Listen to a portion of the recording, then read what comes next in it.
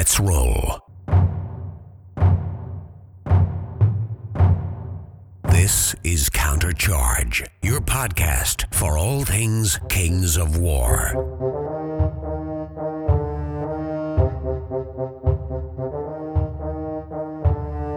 Join your hosts as they delve into the world of Mantica and bring you in-depth coverage of all things Kings of War. Welcome to Countercharge. I'm John Quayle. I'm Dan King. And I'm Steve Hildrew. Welcome, everybody. So, we are going to spend some time tonight going over Battle Masters 2019, which is a tournament that we all went to just this last weekend. So, John, it's your first time on Countercharge, am I right? That is correct, yep.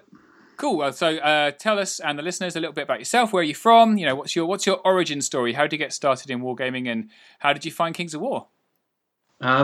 Well, it's a long story, so I'll keep it nice and short. I guess for me, I first started out as a young man with my Gateway Drug, which was the old combat cards. I don't know if you remember those. My mother decided I didn't have enough friends, so decided that the best idea is getting me involved into a relatively cheap hobby, which it never really turned out to be. But since then, it was the best part of 25 years now of wargaming. All the different systems, everything from, Warhammer 40,000, Blood Bowl, all those little things that keep you interested on those dark evenings. But in terms of wargaming, going to tournaments, it kind of first started out with the game that should not be mentioned. It's fine. You can mention it. We're happy. It's fine. Well, yeah. So it was Warhammer. I've worked for the terrible company in its own in different guises for a while, although that was a while ago now. And I got myself invested in Warhammer playing the Tomb Kings. So back when they were good, and then they stopped being good, and I came back to the Empire of Dust, and they were actually half decent. So kind of go from there, I suppose. But yeah, I got involved with Kings of War back in version 1. Me and my friend Rob Fitz. So you've met Rob, haven't you? I have met Rob, worryingly naked, but yes. More on that later. I don't know if we want to go that far, but okay. So we started with version 1, Kings of War, as a distraction from Warhammer. At that point in time, Tomb Kings were not the army to be playing, but in Kings of War, it was a nice, clean, easy system. It didn't matter what you played. You could have a good, fun, competitive game, which is what I enjoy.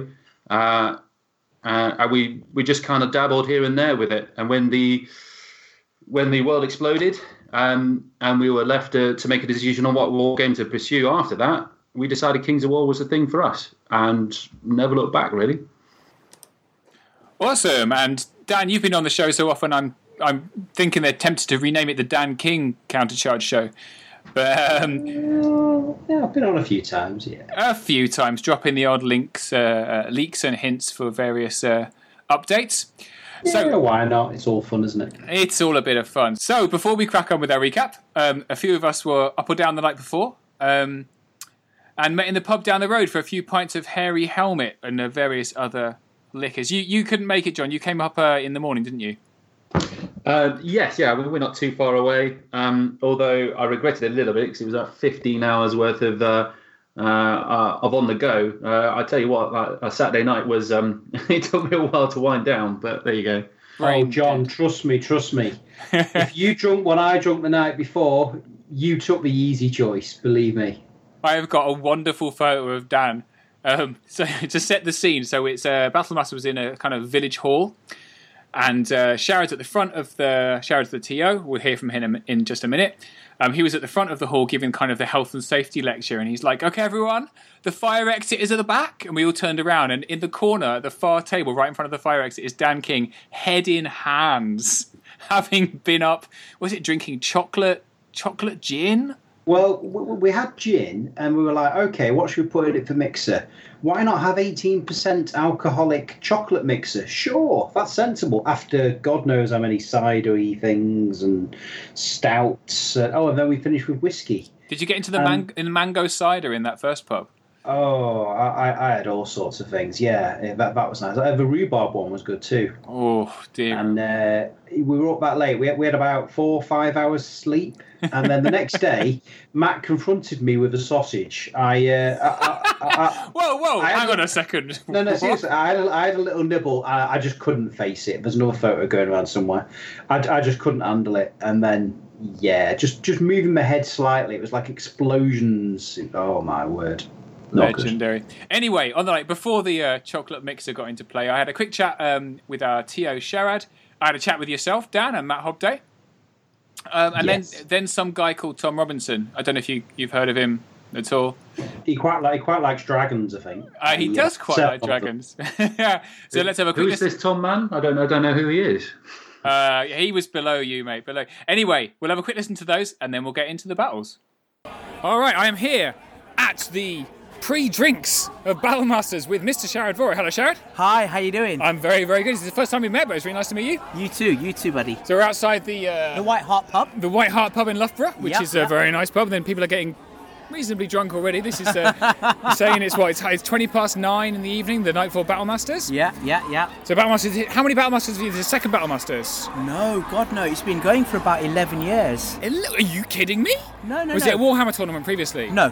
It's always been Kings of War. So Battlemasters initially was a club-based tournament using the little paper pull-out you got when you bought your Mantic miniatures. Wow! So you're properly into this from first edition Battlemasters been running. When the first box sets I bought of Mantic miniatures were the elves.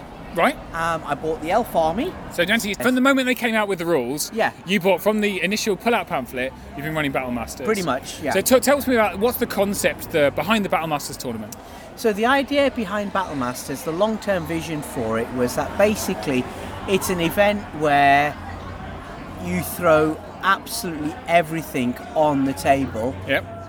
Lots of models, massive armies, and just basically try and beat seven bells of crap out of each other. Yep. That was the long-term vision.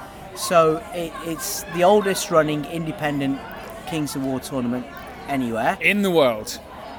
I think so. Must be in the world because it started in the UK, if you've been going since first edition. Before first edition, so the pre-rules. Yeah. So there was the pull-out rules, then there was the £5 colour booklet. Yeah. Then you had the first edition hardback rule book. Right. So just as the £5 pamphlet was coming out, you held your first tournament. We held it just before that. How many people were at your first Battlemasters? 6. 6 people. And today we've got 24? No, this year's a little bit smaller than normal. It's 22. Right. The last 3 years have been like 24, 26. But that's okay. 22 is a nice number. Just to be really good. Largely due to your, let's call it, relentlessly aggressive marketing strategy.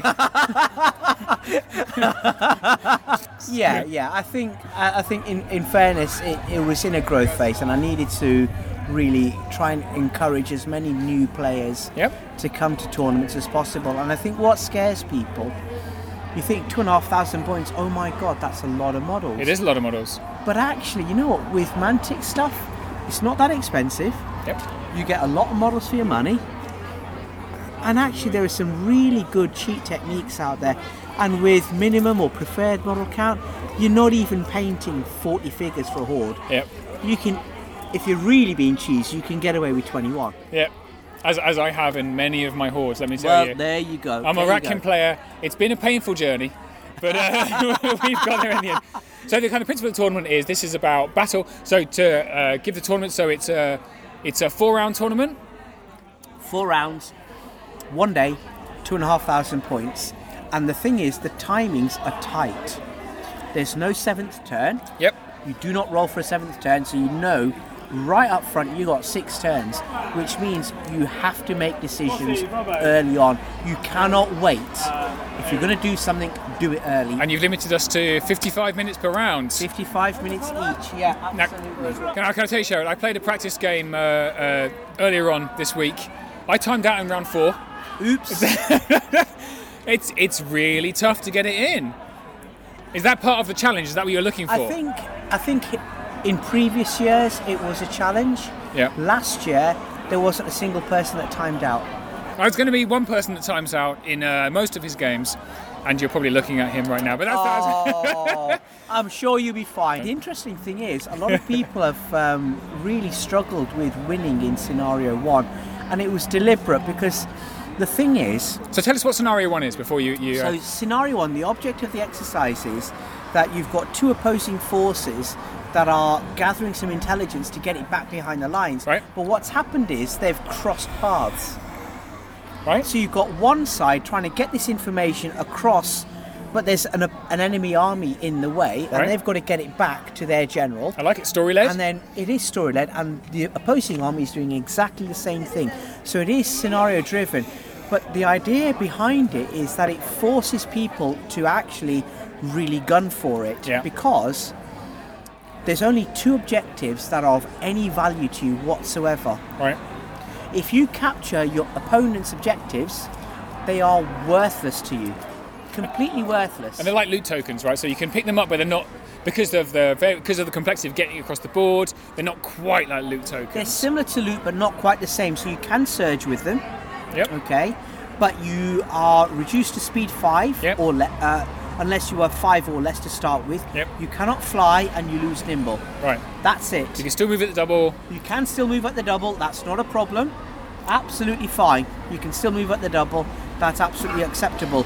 But the challenge you've got is you've got to get across there to grab the objectives and get them off. And I think we're going to see a lot of draws. Because you have to win by 2 points, right? You have to win by 2 points. It's 1 point if you're holding an objective. It's 3 points if you get it over the edge of the board. Correct. So, getting over the edge of the board is pretty much an auto win. I played it a couple of times in test. It's been a draw pretty much every time we played it. So I think it's going to be a really tough one. But, we had, I don't know if you listened to Countercharge, but we had an episode where the UK tournament organisers came on. And their opinion was, don't write your own scenarios, was their overwhelming opinion. I think they can be quite tricky to balance. They can be tricky to balance, but I think it needs to be put into the context of the overall day. Right. Okay. So, for example, what I didn't want to happen, as has happened in a Battle Masters a few years ago, where after the second game, there was, if you were in the bottom half of the draw, there was no point. You had no chance whatsoever. Yep. You were never going to get anywhere. So, what I wanted to make sure of is that after the first game, it's a tight field. Yeah. I think it will be tight field. And if you look at the second scenario, which is it's the one with its objectives, isn't it? So it's standard scenarios straight out the main rulebook, but with little additions, right? So my favourite scenario is Kill the General, which is it's a traditional Battlemaster scenario. Yes, am I right? It's been around since the second ever Battlemasters. Right. So what I wanted to do was create a scenario that everybody's familiar with, but tweak it a little bit. So you just get bonus points for killing the enemy general. Killing the enemy general is not going to win you the game in and of itself, but it can tip it in your favour. And actually, what I like about, because although we talk about draws and that kind of stuff, but within the rules pack, actually, there's a huge point swing with attrition. Is it attrition or is it kills? So I've tried to avoid the standard attrition scores. Yeah. So I thought to myself, how can I make it nice and easy for everybody to play? Yep. And it's not about what the difference is, it's about what you actually go out and do. Kill. How much of a bloody nose did you give your opponent? And yes, you threw everything at him and half your army died in the process, but you did not give him a bloody nose in the process. So you can get extra 10 tournament points for killing your opponent's army. Absolutely. So you can lose the whole scenario. How many points is it for a win, remind me?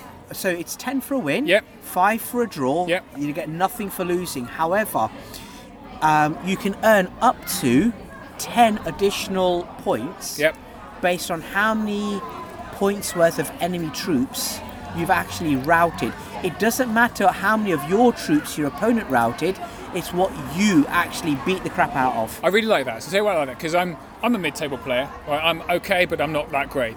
So for me, if I'm losing a game and it's on attrition, there's not a lot for me to play for. No. But actually, if it's on kill, what I can do is focus. I can say I'm going to lose, objective-wise. Let's say he's got his loot token over the edge of the board. I'm like, well, I've lost. But I'm going to kill as much of his stuff as possible because I can get up to extra 10 points out of that. Correct. And that's part of the reason for the difficulty in trying to make scenario 1 an auto win for certain players. Because actually, if you are going to go for the win, you're going to leave an awful lot of flanks exposed. Right. So your opponent will give you a right roll kicking. Potentially. Absolutely. So either you go for the win, and that guarantees you 10 points, but then you have to be able to protect your flanks. You've got to be able to kill sufficient numbers of enemy troops to be able to pull enough points back from that. Otherwise, your opponent could lose the scenario but get 8 or 9 points just on kills alone. Could be amazing. So you could actually swing the whole victory. You could swing the whole victory just that way. So cool. And actually, your event, it's attracted, some of the top flight players in the country. We've got at least, I think, 4 Masters players here. Minimum at the moment. We've got Tom Robinson. UK's number 2. We've got Dan King. We've got John Quayle. Well, we've got some of the top players in the country are here. Attracted by kind of the event itself, right? Yeah, I mean, I think that it's what I've tried to do is make it as an enjoyable experience as possible. If you're going to go out, if I tried to put on an event where, what would I like if I was going as a player? I want to know I'm going to have a load of good games in a good atmosphere. With a good bunch of people, and I don't have to think too much. I get looked after. I get looked after. I get a bit of pampered. Bit of Are you going to pamper us? Pretty much. That's what I tried to do. That's what I tried to do. Is it on-site masseuse? That kind of... Not that kind of pampering. But I mean, it's just little things that make the day comfortable for people. Yeah, I think that's kind of the attraction, isn't it? Awesome. So what's the plans for Battle Masters? So Battle Masters for VC Games is your company, right? That runs the games. Yeah. So VC Games is a not-for-profit organisation. Okay. The VC Games' sole purpose and mission is to be able to bring like-minded wargamers together to play games socially and at tournaments and have as much fun as possible. So that's it. You just run your first Vanguard tournament? Had our first Vanguard tournament early this year, Border Conflict. That was a sellout. I was really impressed. It went down an absolute stormer. Absolute stormer. And so you're returning with Border Conflict next year? So Border Conflict will be on again by the end of Q1 next year, so probably March, April time. Amazing. And then there'll be next year the plan is to run 3 tournaments. Okay. So I'm going to be organising Battle Masters again, right? Which will be end of August, beginning of September, something like that. But the beginning of July, I'm planning on doing something a little bit different. Right. So tell us about that. So this is going to be called Titan Wars. Titan Wars. This is obviously based on the new Titans in the new rule set, version 3. Absolutely. It's an absolute celebration of where Mantic have taken us on this wonderful journey that is Kings of War. My hats off to Ronnie and his team. Absolute hats off to them. It's been an absolute pleasure seeing the game evolve and the miniatures evolve, and the new big gribbly monsters are amazing. Those new skulls. I've just seen Dan King show me the painted Chimera. Oh, it's gorgeous. It's really nice. It's absolutely stunning. Yeah, absolutely stunning. And the Phoenix. Beautiful model. Absolutely beautiful. So the idea is it'll be the plan at the moment, subject to negotiating with the venue. It's a 2-day event. Okay. 5 games. 3,000 points. Ridiculous. Continue. On a 6x4 table? On a 6x4 table with specific army requirements. Okay. You must have at least 1 big monster or titan. 1 titan, okay. And you must have at least 2 hordes. Okay, so hordes and but then in 3,000 points, if you're not taking hordes, then what are you doing, right? This is it, and what I want to really encourage players to do is the thing that I fell in love with Kings of War about. It was about big armies. I think you should up it. I think you should go 3 titans. Demand 3 titans, 3 hordes. Let's go. 3,000 points. Sharon, go big or go home. Well, if you're going to go to Titan Wars, 1 titan's not enough. I think the idea is I don't want if you want to bring 3 times, by all means, as long as you've got at least one. At least one, all right. At least one. Rein me in a little bit. That's okay. You know what? You could go all Tom Robinson on me and bring 7. I don't think there's any chance of me ever going Tom Robinson on anyone. Not being funny. Yeah, it's fair enough. So you've seen all the lists for tomorrow? You're the only one that's seen all of the lists. I have. And I've heard about a few of them. I've been chatting to a few people. Have you seen anything that's made you go, oh, that is gross? That is gross. How many gross lists have you seen? How many have you winced at reading? I've winced a couple of times. Yeah. I've winced a couple of times. And in fairness to one particular player, I winced when I read his list, but that was because of who was initially drawn against. Oh, okay. And I thought, yeah, I can see why you've done that. But now that other player can't make it, which is a real shame. That's a shame. But he's still going to stick with that list. I thought, oops. Okay. Yeah. Is this Nick? Are we talking about Nick Williams now? Well, Nick unfortunately is unable to make it. Yeah, I talked to Nick today. He was actually he didn't. Yeah. He was upset he couldn't come. But yeah, but look, it's a challenge. It's a challenge. The guy didn't drive, and it is difficult. So I understand. It's understandable. But Nick's been brilliant, and the lists on the whole are really nice. The one army that I'm gutted that can't be here is Chris Walsh's list. He's away with his family. Yeah. So he's had to bed. Yeah, they've gone on holiday. His armies are beautifully painted. Oh, they're and gorgeous. I just wanted the excuse to photograph them. So but of all the lists that I've seen, there've been some really nice ones. And Chris is standing. Is one of my oldest mates from university, John Dalbican. He's going to be using my elves. Oh, your elves? My elves. I hope he has more success with them than you do. That's not difficult. All he's got to do is lose one less game than me, and he's done better. Whee! Whee! Okay, fair enough. But the thing I'm most proud about it is that it is fully painted, completely mantic, and full model count. Amazing. Full model count elves. I have nothing but awe for anyone that can paint a full model. I've painted a lot of elves. I have about 4,000 point of elves.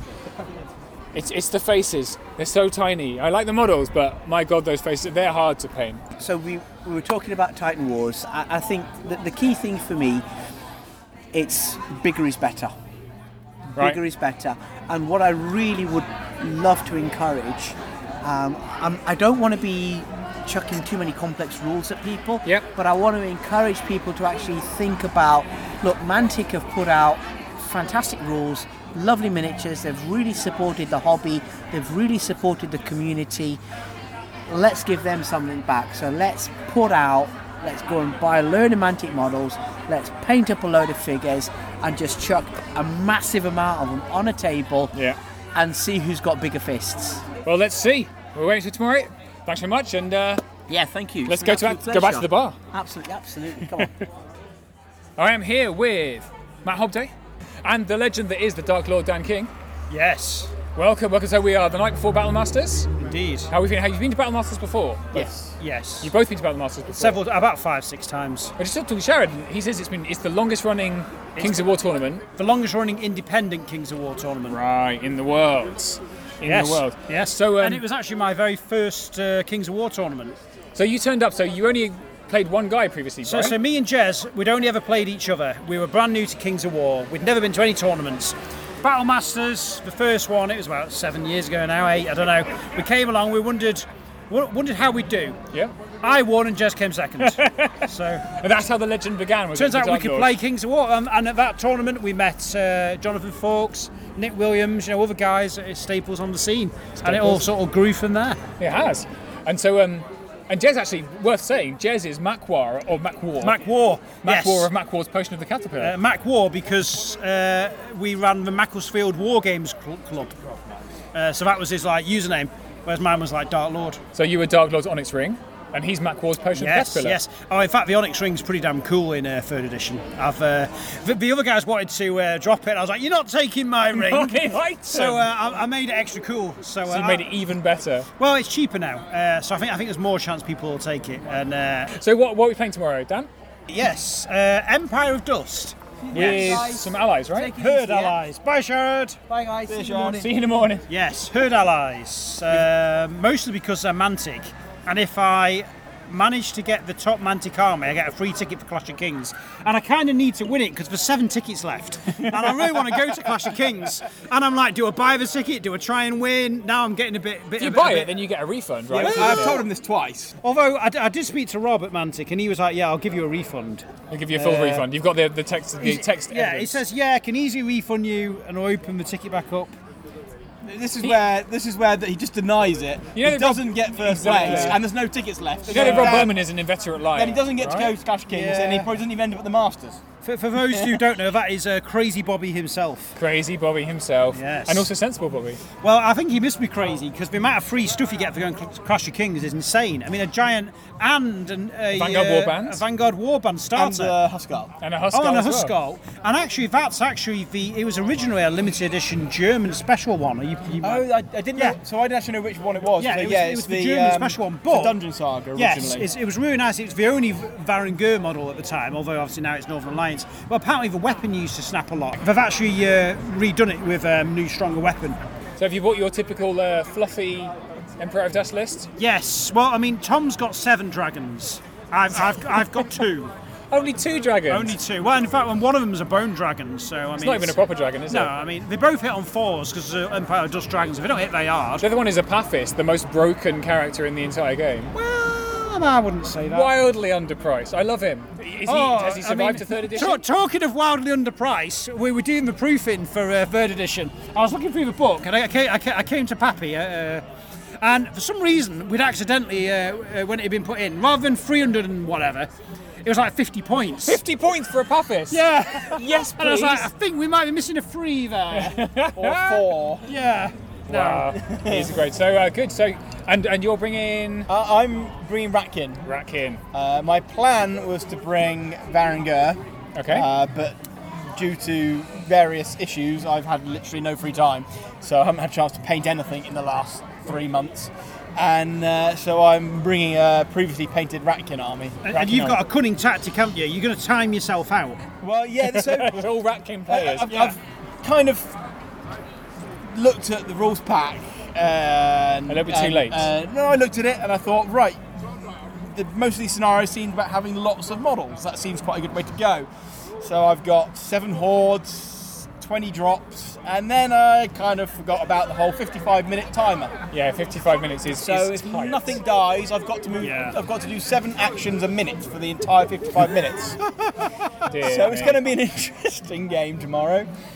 Oh, dear. So while we're here, so you're talking about not having a lot of free time recently. Is that because of Goya Games? We're sporting a very attractive Goya Games T-shirt. Yes. So Tell us about Goya Games. So it's a brand new company that I've been sort of working on, I suppose, in a way for over a decade. Right. As I've worked my way around sort of customer services, dispatch, all the different aspects of the gaming industry, back from my days at the games design at Games Workshop. Right.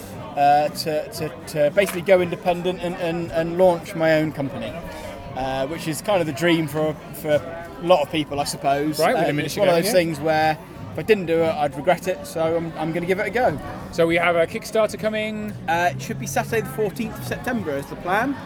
And tell us about it. Tell us about Goya Games' Kickstarter. So the initial plan was going to be an Orc Kickstarter, Okay. and I got them sculpted up, and when I got the sculpts through, I looked at them and I went, these would be amazing barbarians. Okay. Because they're very kind of muscular, rugged, vicious. Much like orcs. myself and Dan, right? Oh, definitely. Muscular, rugged. I'm Yes. feeling it already. Yeah, sure. We'll go with that. I wanted them to be proper vicious orcs. Yep. I love orcs. I think my first army ever was orcs back in 4th edition of Warhammer. Right. But they've always kind of been the laughing stock in a lot of games. They've always been the butt of so many jokes. Don't tell Dominic Estevek. He's going to be absolutely livid. They've always, so what I wanted to do was design some really kind of orcs you wanted to be scared of, that you looked at and you went, no, I'm just going to go home now. Right. It's all right, I'm fine. So that was the thing, and I got them through, and I just looked and I thought, these would be awesome as barbarians as well. So it's an Orcs and Barbarian Kickstarter now. There's different weapons, heads and bits of the two different factions. We're going to launch them as warbands and as armies, so there'll be 10 model warband for 10 model warband, or different troops of helmet and shield, dual wield, great weapons and archers, all on the get-go. And if things go really well, there's loads of stuff planned. There's cavalry, there's monsters, there's all sorts of different bits and pieces. So they're cast in resin, right? It's all resin, yeah. And you're looking probably around sort of the £2.50 a model mark is the kind of the... Awesome, so look out for that. So we'll throw a link, if you give us a link to the site, we'll throw it in the show notes. If you head over to the website or to the Facebook, there's a competition to win some stuff at the moment as well. So. Amazing, well, check that out. So Dan, any more version 3 tidbits you want to throw upon us? Under NDA, Mantic would not approve. Mantic would not approve. Here's interesting, if you go back to Countercharge episode, I think 257, if you want some sneak tidbits, Dan threw these in. This was the Cock 19 episode, which Dan and John Fawkes were on, and you threw some version 3 tidbits into that episode nearly a year ago, and nobody noticed. You see, the issue is I'm under conflicting instructions. You see, Matt Gilbert says, don't talk about it. Ronnie says, if it excites people, talk about it. So it's like, well, I mean, if it sounds quite exciting to me, so I've always followed the Ronnie school. The Ronnie school of being excited. Matt does not necessarily approve of that, but Ronnie's usually like, yeah, if it excites people, talk all about it as much as you want. So something exciting. Give us something exciting. Exciting. Well, I mean, there's many exciting things, but as I say, I don't know which I can specifically talk about. There's some cool new miniatures coming. Cool new, for example? Well, I mean, that new Chimera, I just got the painted images of that through from Mantic recently, and that's looking gorgeous. That's gorgeous. I mean, it's on a 75mm base, but to be honest, it's almost too big for that. It's like, Rah! It's beautiful. That's beautiful. So hopefully we can see that quite soon. It'll come out as a... Yeah. But there's some cool new things coming in various armies. A lot of armies get new little units and things, and little tweaks. I mean, there's quite a lot of stuff that's going to sneak in from Vanguard. There's so many lovely models. Yes, there's various cool stuff from Vanguard. I mean, one of my favourites is the Morpup thrower, because basically Goblin units can take a Morpup, but then they expend it to gain like a bonus attack or something like that, attacks. But you've no longer got a Morpup. So the Morpup thrower, while it can chuck Morpups at the enemy, it can also pass them to its own units to recharge the Morpup on the unit. And it's things like that which are just really characterful and cool. And that flying thing as well, what's it? The bat flying... Wing It. The Wing It. Yes, I love that. Lots of people have been hoping that's going to make its way in. Yes, that's definitely it. And that's got different things as well, because it can actually help make your war engines more accurate as a spotter. Or it can do like shooting attacks and things, and you can even use it as chaff if you wanted, because it's fast. Do we feel that goblins needed their shooting to be more accurate? Oh, definitely, yes. I think goblins needed better shooting in general. Yeah, definitely. Adam Padley's been clearly on to you. Oh no, he sold his goblin army, so clearly not. Anyway, cool guys. Thanks very much for your time, and let's look forward to tomorrow, right? Yes. Do I get to say something about keeping counter-charging or something? If you really want to. Keep counter-charging. All right, we are walking pub to pub, and I am with former UK Master, Clash of Kings winner. And former UK number 1. And former UK number 1, not current UK number 1. No, I'm not. Because of the rankings. Tom Robinson. Hi, Tom. Hey, how's it going? I'm very good, thanks very much. So are you the sole Northern Kings representative at Battlemasters? Yeah, I'm the only one. Yes, the only one I can make. Is that because Nick chickened out at the last minute? Yeah, no, he can't handle it. He couldn't handle the pressure. So what are you playing tomorrow? It's some bull is what it is. It's some bull. Really, really. It's undead, right? Yeah. So I've heard the rumours is 7 legions of zombies, 7 dragons. No, you couldn't do that in the points. What it is 6 regiments of zombies, a horde of zombie trolls, 3 little revenants on undead worm, 3 big revenants on bigger worms, and then a Pathis on the biggest worm. A Pathis, one of the most broken units in the game currently. Yeah, along with the Revenant King and the Revenant King on bigger undead worm, they're all the most broken units in the game. They're all about 30-40 points too cheap. Gotta be honest, we were scheduled to play together. Yeah, that'd have been really funny with that. That'd have been really, really, really funny. You'd have seen some amazing things. Well, I'd steeled myself for this game. Yeah. I'd steeled myself to lose in the most... And actually, I was kind of looking forward to it because At least then I could just play people I could actually win against. I was going to show you the zombie railgun. The zombie railgun? The zombie railgun. Is that the new take? This is similar to your Kingdoms of Men list, which was just pole on. No. The zombie railgun is you surround a unit which you want to surge about 50 inches across the board if you want, and then you put all of these heavy flyers on either side of it. Right. You're like a magnet for a railgun. Yeah, okay. And then you propel the unit between all these surge casters across the board. And that was your way to win? That was the idea. It's not very good, but it's really funny. Is this because of Sharad's totally not broken scenario? Yes. Yes, I would be lying to say it wasn't the fact that his scenario really encourages this kind of play. This kind of broken play. I slightly wonder about your mind that comes up with the ideas that can lead to these kind of insane... We saw the Clash of Kings 19 come in, and you saw you can access so many super cheap dragons so easily, and I went, well, this is a bad idea, this shouldn't have been done. I should probably show them why it shouldn't be done. And then I had the money, I realised I could buy 100 zombies for about a tenner, and I did it. And it's quite a lot of painting, but I've done it. And you've strong-toned a lot of them. Oh yes, covered in it. You just bought the world's army ready to strong It's tone. a walking advertisement. Amazing. So you get at this point you've worked out that you're number 2 in the rankings, which is fine. It's not going to give you number 1 because you haven't done enough 2 days, right? No, I need to do more weekend tournaments for that. More weekend tournaments. It's not really possible. So are you coming to Masters? Yeah, yes I am, yeah. You're set for I Masters. might take something actual good for that. You're a proper army for that one. An actual army, yeah. But Clash of Kings you can't make. No, I mean Centre Parks instead, which is... Centre Parks is... like a holiday camp, which is like a prison camp, however it's good. It contains massage parlours and bicycles. Yeah, it's like river rapids and stuff like that. Yeah. Stuff like that. It's actually nice. Have you been to Battle Masters before? Yeah. The Battle Masters is a weird one. Battle Masters last time I came, I bought the Abyssal Archfiend. Yep. Purely because I thought it looked good, and I saw Battle Masters and I thought, actually I want to use it, so I'll buy some Touch of Souls, and I used some Touch of Souls, but then I ended up making the entire Abyssal army, and now I have 4k of Abyssals, so that's all Battle Masters' fault. Well, Battle Masters is the reason you have 4k of Abyssals. And it's also why now I have an entire Undead army. I've bought, like I said, 100 zombies for about a tenner, which is more expensive than the amount it costs to base it. Right. Basing the army costs more than it does to actually buy the army. And then I also bought a bunch of Silver Dragons for about £5 a piece. What? Super cheap, decent size. They're alright. And then I got the Frost ones from Reaper Bones. Yep, Reaper Bones is always a classic choice. Yeah, and now the bigger versions of the Revenants. And then I borrowed 2 more dragons, so now I have 7 dragons. Jeez. How many armies do you have out of interest? Only a human army, the Abyssal army. Elves, obviously. Technically an undead army, and now the elf army. So what's your plans? Have you got any plans for your Masters army yet? Or are you just... Abyssals are just the strongest. So I'm probably going to go Abyssals. Is that because of the Cock 19 rule set, or...? Yeah, elves keep getting hit more and more and more. They were never really as good as the other elf army. They're never really as good as quite a lot of other Twilight armies. King. Yeah, they worked because you could exploit certain things, and they don't really have that anymore because they've just chipped away at it. Then humans are quite good, but they're not as good as Abyssals, and Abyssals are my shit.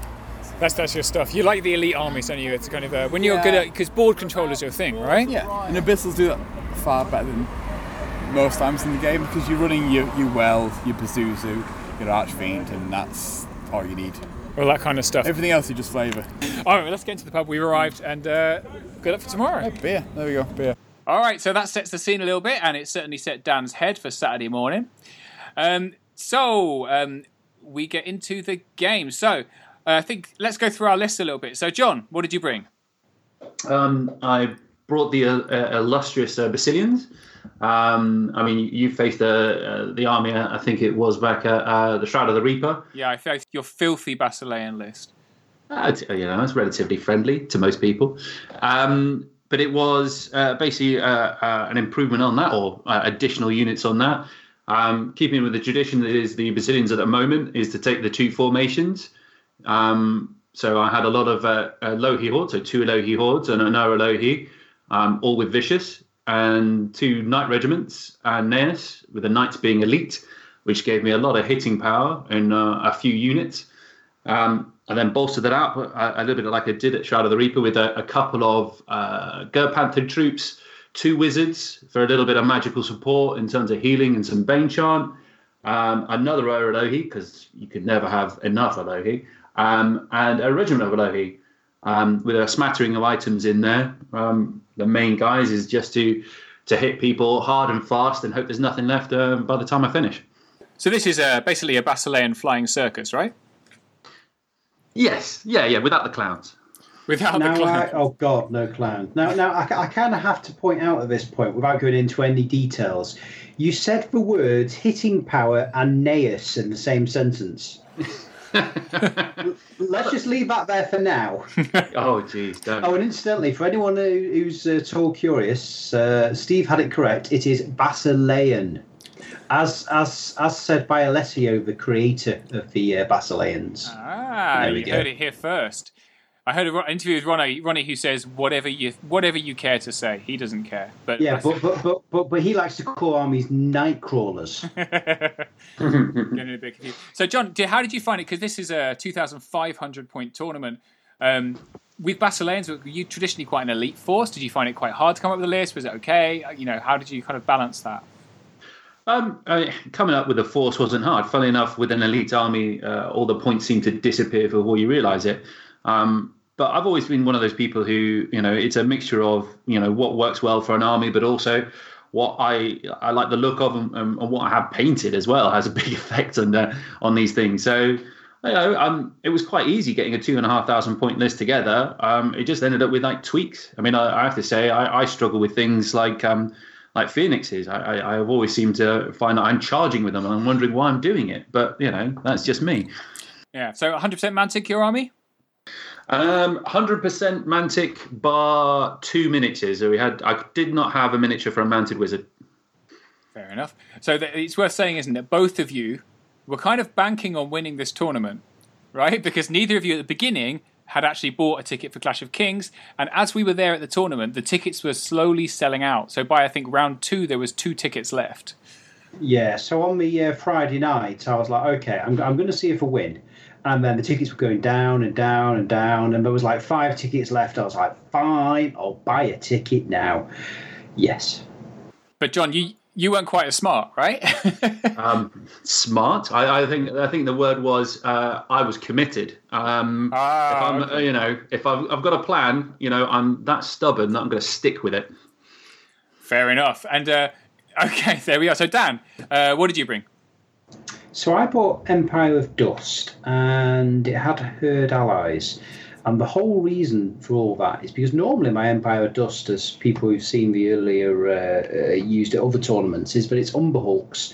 But pretty much none of it's Mantic, or very little, just because I fancied Umberhulks. So I was like, I was going to bring Undead. I submitted them, in fact. And then one day before the deadline, I was like, all right, if I use this and this unit, actually, I can just about do it. But I have to take Herd allies, which were Mantics. So, yeah, it's a bit of a mishmash. But it did get me to 90% on the Mantic amount. So I was like, fine. Okay, so I had 3 Hordes of Enslaved Guardians. Now, they come with Windblast automatically. However, all mine were upgraded with Weakness 2. One of them had Brew of Haste, and one of them had Potion of the Caterpillar. They were designed to go with the Monolith, which I also took, because who doesn't like Weakness 4? 3 lots of it. Have you taken the Monolith before? No, it was the first time I'd ever fielded the Monolith. I was like, actually, that sounds kind of cool. It's the first time I ran Weakness. Weakness was so good on those Guardians, I didn't actually use Windblast all day. So for those who know, the Monolith adds 2 to every spell, right, within it. Non-legendary spell, right? Yes, which was handy on all 3 of those units. I had a Regiment of Scavengers, nice bit of chaff. I had the Soul Snare, which is a bit good. Might not be quite as good in 3rd edition. Sorry, guys. But that was also obviously buffed by the Monolith, because Drain Life 12, 18-inch range, that's quite useful. I had a Bone Dragon. I had a Pharaoh with Wings. I had Mortabris because stealth bubbles are good. And I had Aphis, Champion of Death, Pappy, as most of us say. He's a nice big Titan dragon gribbly thing. And then my allies, I had a Horde of Lycans, a nice Beast Pack, and the Centaur Chief. Now, those allies were quite useful because the Lycans gave me something that could keep up with dragons and such. It could nip round flanks, it could ignore terrain. Great. Beast Pack, more chaff. Combined with the Scavengers, having the extra chaff was useful. And in fact, the Centaur, he performs multiple roles from stopping things like dragons and such for a turn at least, but also just throwing a bit of damage out there, which is great when you've got things like the Soul Snare to potentially finish the job. So, yeah, it's a nice little list. It's designed basically around the monolith, really. The Guardians all stayed close, and in fact, the ones with the Brew of Haste deployed behind it. They had to have the Brew of Haste to actually get past it, otherwise they didn't quite have enough movement. So that's why I had that. And the Potion of the Caterpillar, I honestly just had 20 points left over. And it was like, okay. That's always useful. There was quite a lot of terrain, wasn't there, on the... Yeah, reasonable. Not as much as Rob Fanufad at BCB, but no, a decent amount. It wasn't a huge amount of obstacles, but, a reasonable amount. But yeah, actually, the Caterpillar Potion was handy. So yeah, that's my list. It's interesting you say about the stealth bubble, because I was fully expecting to come to this tournament and to face giant hordes of shooting. I was expecting at least one person to bring just millions of goblins and just shoot people. 2,500 points can get you a lot of goblins, but I didn't face an enormous amount of shooting. Did you guys? No, not a huge amount. There was some, but my army was thankfully enough to reduce it when I did come across any amount, so it wasn't too bad. I'm lying. I did face a lot of shooting, but we'll get to that in the first game, I think. Okay, cool. So I bought my Ratkin, and let's see, So I'm not as good as you guys, right? So knowing that, plus I kind of designed my army because I was told I'm facing Tom Robinson in the first round, which I actually didn't, right? So I was told he had lots of flyers, and basically I just needed an army that I could manage because Rats is a lot of units, and in the short time that we had, it was going to be a problem for me. So I just bought loads of stuff that would gum people up and then some stuff to sit behind it and shoot. And that was the whole ethos of my army. So I had a Horde and 2 regiments of Tunnel Slaves. I had 4 Hordes of Blight. One of them had Brew of Strength, one had a Hammer of Measured Force, and 2 of them were kind of vanilla. Horde of Shock Troops with Brew of Sharpness. And then sitting behind all of that, I had 3 Claw Shots, 3 Weapon Teams, a Warlock with Bane Charm, Alchemist Curse, 2 Swarm Criers, one with the Diadem, one with the Loot, and then a Demon Spawn.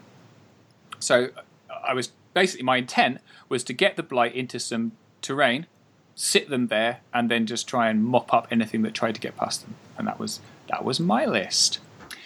All right. That's a lot of hordes, though. I mean, did you find it was tricky to get them across the board, as in width-wise, or is it quite easy to deploy them? It wasn't so bad, actually. I think I misdeployed in one of the games. But actually, once you get used to playing with hordes, they're not quite as tricky as people think. I think when you start to play, it's actually you need to give yourself room. So if you've got a horde of slaves that you've pushed forward, you need to give at least 3 to 4 inches behind them for your next horde, because otherwise you're going to get really caught up in bounce backs and turns and all that kind of stuff. But the width of a 6x4 table is actually pretty massive, and as long as you kind of stack them, because the whole point of the army is that, great, you've come into a horde of slaves or a regiment of slaves and cleared it off, here's another horde. You've cleared that one, here's another horde. So you kind of checkerboard deploy them. And just kind of feed them to the enemy as you're going forward. So it's not been that much of an issue once you get used to it. When I started playing Rats, it was a massive issue, and I had loads of problems because it's just a style that takes getting used to, I think. But yeah, and in fact with practice, it's very viable. Simon Clifford, for example, he took a really high unit strength Ratkin army to Clash of Kings last year and came second. So it's actually pretty damn scary if you know what you're doing with it. Yeah, and I would have taken more shock troops, but they are pretty expensive. And actually, the whole theme of I was expecting to face loads of shooting, so I put loads of blight, and I didn't. But it still kind of filled the function because they've all got ensnare. People running into them generally bounce off. I say generally, and it kind of works on that principle. They're a lot more durable than people think. They're all dash 21. They're not waverable, so it works pretty well. He says. So. Game one. So game one was Sharad's special scenario. And shall I try and briefly explain the scenario? So there are 2 tokens each, which are objectives but are actually loot. And your opponent places them on your half, you place them on your opponent's half. And the idea is to pick up the ones on your own half. The other ones are worthless to you. When you're carrying them, they're worth 1 point. And if you get them over the opponent's edge of the board, you're allowed to go off the edge of the board. You get 3 points. And then your unit can come back on for the following turn. But you have to win the scenario by 2. Right? So that was the principle of it. And the way Sharad explained it was he wanted lots of draws, is what he said, in round 1. Because the fact of the matter, if you deploy it behind a piece of terrain, it's incredibly hard to get it over the edge, right? But the funny thing is that I finished my game, and coming back in, Dan, you walked over to Sharad and went, "Hey, Sharad, can individuals carry these?" And he went, "Yeah." And I said, "Excuse me, what?" And about 7 people around us went, "Excuse me, what?" And nobody realised that individuals could carry them, which made them a lot easier. I was actually pretty certain you could, because I'd read the rules pack, and it didn't say individuals couldn't, and so I was because there weren't actually proper loot tokens per se. So per the rules of the scenario, they could, but no one expected it. So yeah. You could also surge them. You can wind blast them. Slightly different rules, right? You could. And that was the principle of Tom's army that we just heard about. The zombie railgun was to put a token on it and then railgun it across the board. So it makes kind of sense. All right, John. So tell us about your first game.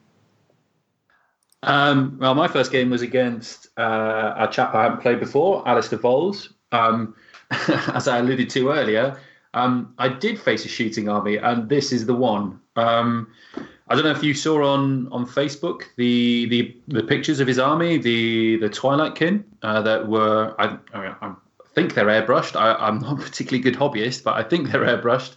There's some lovely multi-basing, etc. on there. Did you guys see them? Yeah, I did. Yeah, it was really nice. It was a beautiful looking army. Typically with these things as well, is because they're so nice looking and they're so well painted, but they're not using miniatures you're used to. I had to second guess everything that he was going to be bringing. But the army he was using was Twilight Kin with some forces of nature allies. He started with 2 regiments of Bray Hunters. So these are the shooting cavalry, nimble, bows, only 12 attacks, but they're good there just to keep hassling you, keep manoeuvring out the way and keep pinging those wounds on. A Pegasus, which is ridiculously cheap for essentially a scoring unit. It's 80 points. It flies. Great for picking up tokens, which I'll tell you about in a bit. And that was it on the ally side. With the Twilight Kin, he took 2 regiments of Buccaneers. So these are the short-range throwing weapons, 12 shots each. Again, being Twilight Kin, they're vicious. A good all-round unit, not particularly tough, but they can do a bit of damage in combat. They can do a bit of damage shooting. The obligatory 2 Gargoyle Chaff units, Abyssal Riders. These ones came with the Potion of the Caterpillar, so they were going to be a good counterpuncher, especially once you've engaged.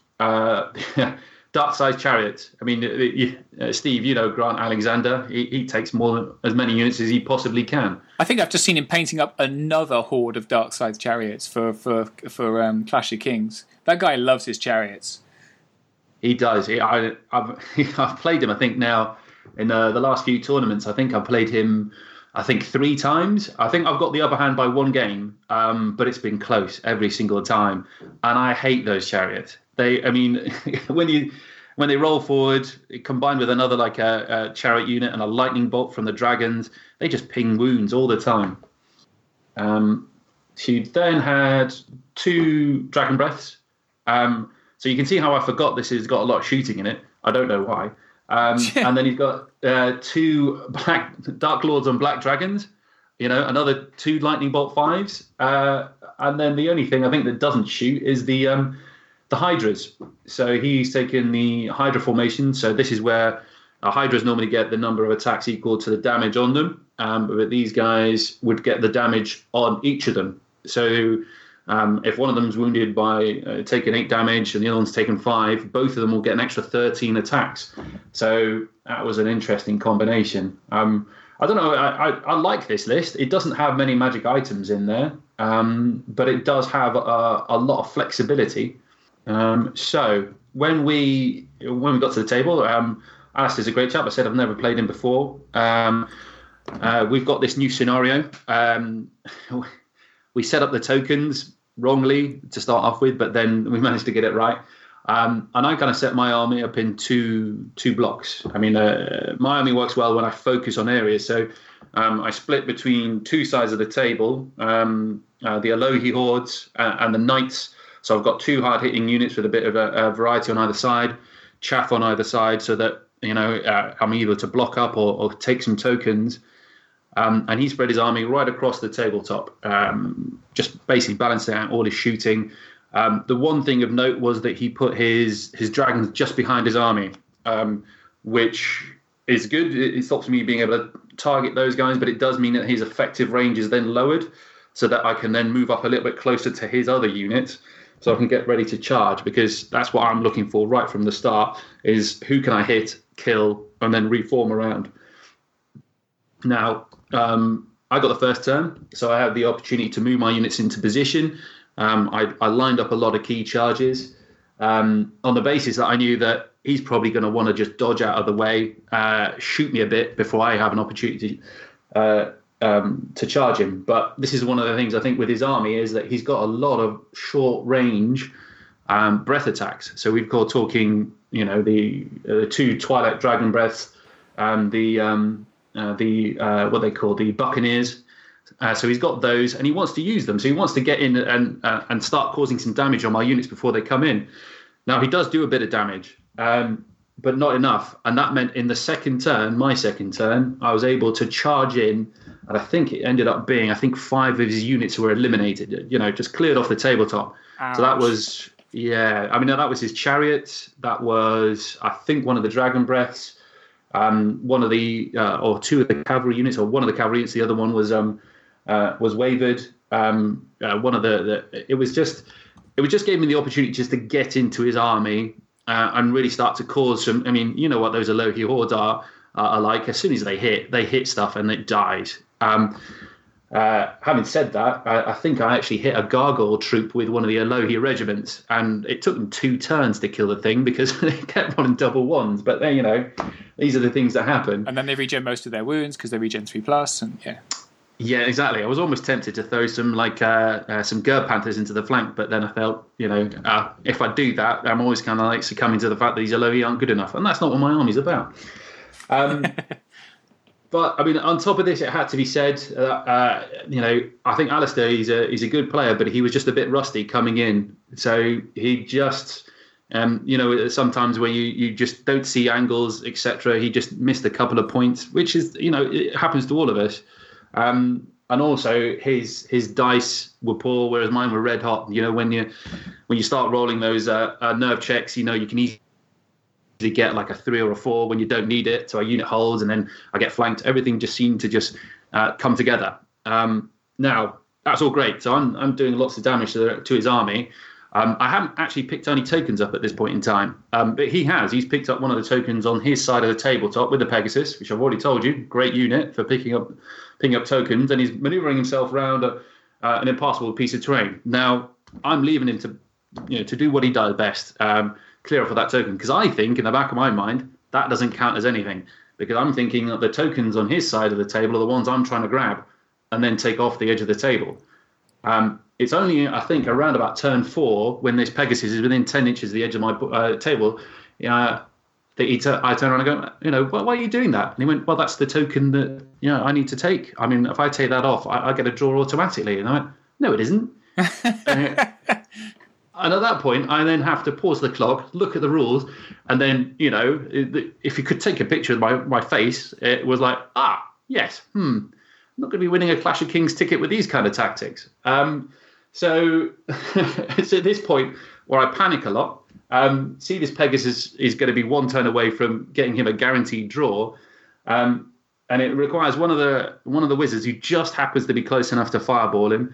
and the Blizzard Urolohi, never leave home without him, manages to shoot the little flying Pegasus, and causing enough damage that I need to roll a 7 and kill him in one shot. And I think that was the story of the day for me, but killed him.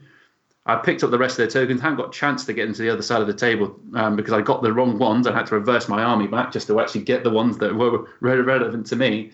But it ended up being a total whitewash. I think he only had a couple of units left. It was a 20-0, but a lot. I was cursing my own incompetence, I think.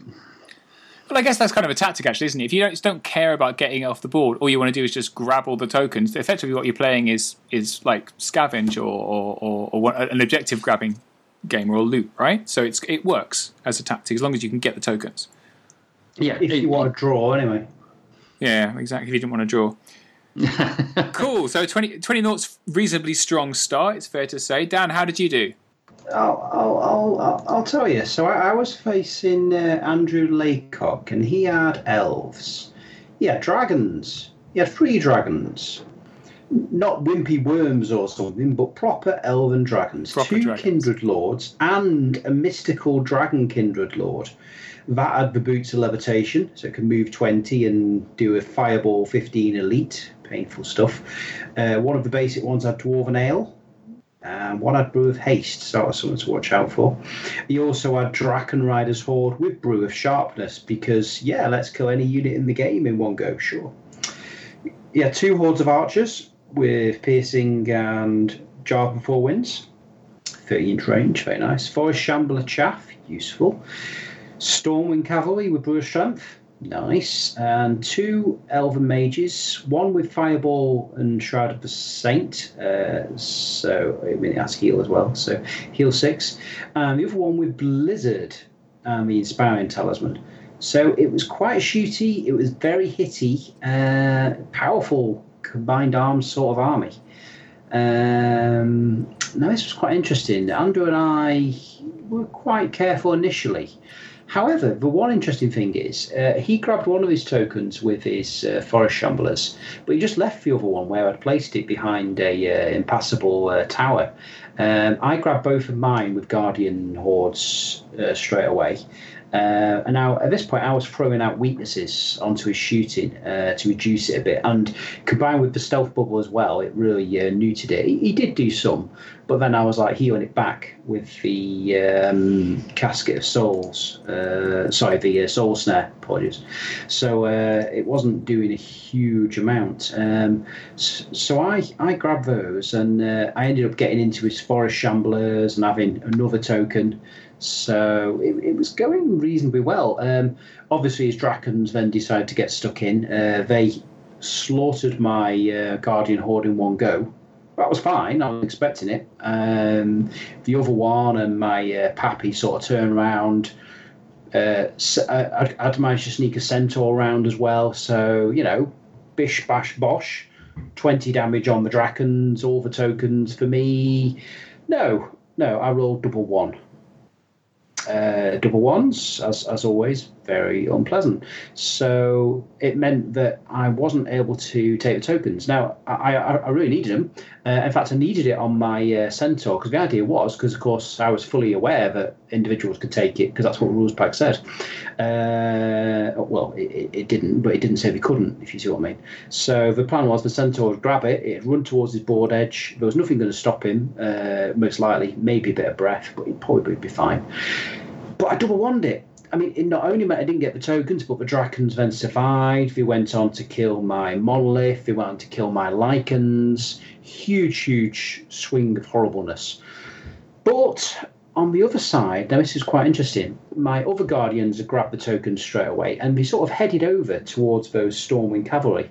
And we watched each other a little bit, but then I chaffed up the cavalry with my Beast Pack. And then eventually got the Guardians into the cavalry. They fought a bit, and the Guardians won. But they took a bit of shooting damage, and for one turn, I needed my Soul Snare to do something. It healed like 1 damage on them. The next turn, when they were out of range, I healed 6 damage. But that wasn't very helpful. Because at that point, that was the only tokens I had. I had his and I had mine, and they were running for the board edge on 10 damage. I was like, okay, I need to really slow down the shoot. I need to do something. So I put them behind the tower, sneaking towards the board edge, and I ran Mortibus over there. I actually had to double move him to get him in range, so it meant no casting that turn. So I couldn't heal them, which is why the Soul Snare failing was catastrophic.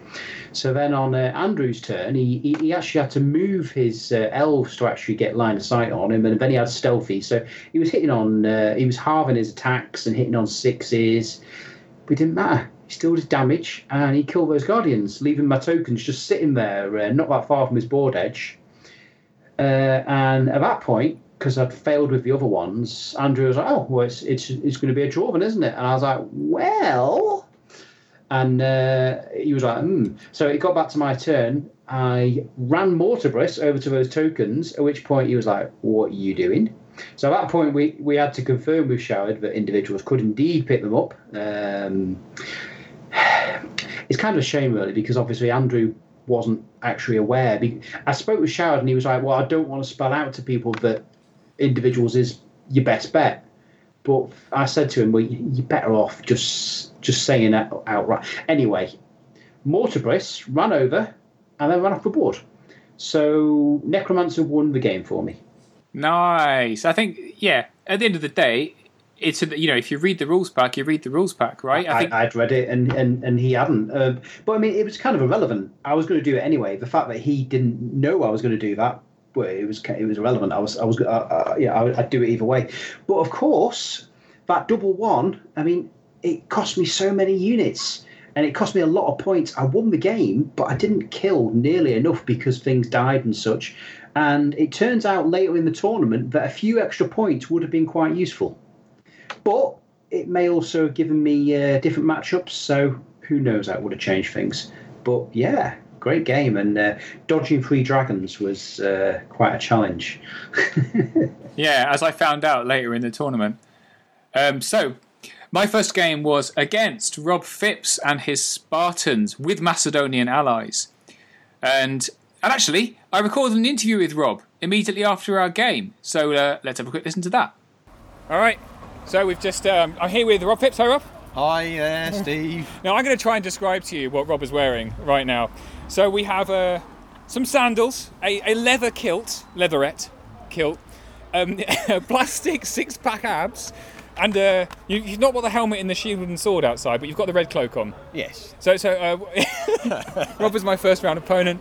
And what's this in aid of? Well, it's dressing as my king. So you're playing Spartans. I am, yes. With Macedonian allies. Yes. At 2,500 points. Correct. So quickly go through your list, see what tabs we got. I've got 2 hordes of Spartan spearmen, upgraded with elite and headstrong. Right. I've got 1 regiment of Royal Guard with a brew of courage. I've got 1 Spartan king. The king. Who's my only who's my inspiring and also rallying model. Yep. I got a musician with rallying with Bane Chant 2. Got another musician. Another musician. He's a Macedonian musician though. Oh right, okay. Hence you had to take a Macedonian allied character. Right, got it. In the tournament pack. A unit of winged warriors, which are exactly the same as a regiment of Alohi or a horde of Alohi with elite. Yep, gross. A unit of elephants. Yep, we love them. Regiment of elephants. Beautiful models as well, really, really nice. A regiment of companion cavalry, which are the Macedonian slot to release the elephants right. and also the character slot. Yeah, and they're nimble cavalry, aren't they? They are nimble elite cavalry, so they're pretty tasty. Very punchy. But again, they're only defence 4. I had a unit of skirmishers. Well, Thracian Peltas, which is slightly better than skirmishers because they hit and fall in a combat. Okay. They're also part of the allied faction. Yep. What else did I have in that army? I had a unit of normal cavalry, which is a bit like a mounted sergeant unit. Yeah. 7 attacks. Which is a troop, wasn't it? Thunderous 1 troop of them. Yep. Yeah. So we and a giant. Oh, and the giant. How could we forget the giant? Yeah. So let's talk about the game a little bit. So basically, your whole army is kind of defense 5, elite melee with 25 nerve, or plus. Yeah. Starts off at 23 plus the rallying everywhere. Unbelievable. So pretty tough to chew through. And facing off against that was a bunch of Defence 3 rats with Ensnare. Yes. So there was lots of shouts of hitting on 4s with Ensnare. So those are the because then your foot guard, whatever they're called, they hit on 3s with sharpness. Hit on 2 with re-rolling 1s. So even over terrain into Ensnare, still hitting on 4s. Yes. With 30 attacks. Yes. Elite. Crush 1. Elite. Well, Bane chanted with the crush. Right. So my whole plan was basically to try and gum you up with rats. Yes. And so I over deployed on the right hand flank. Yes, you did. Yeah. Because I saw the elephants and I thought they're going to need killing.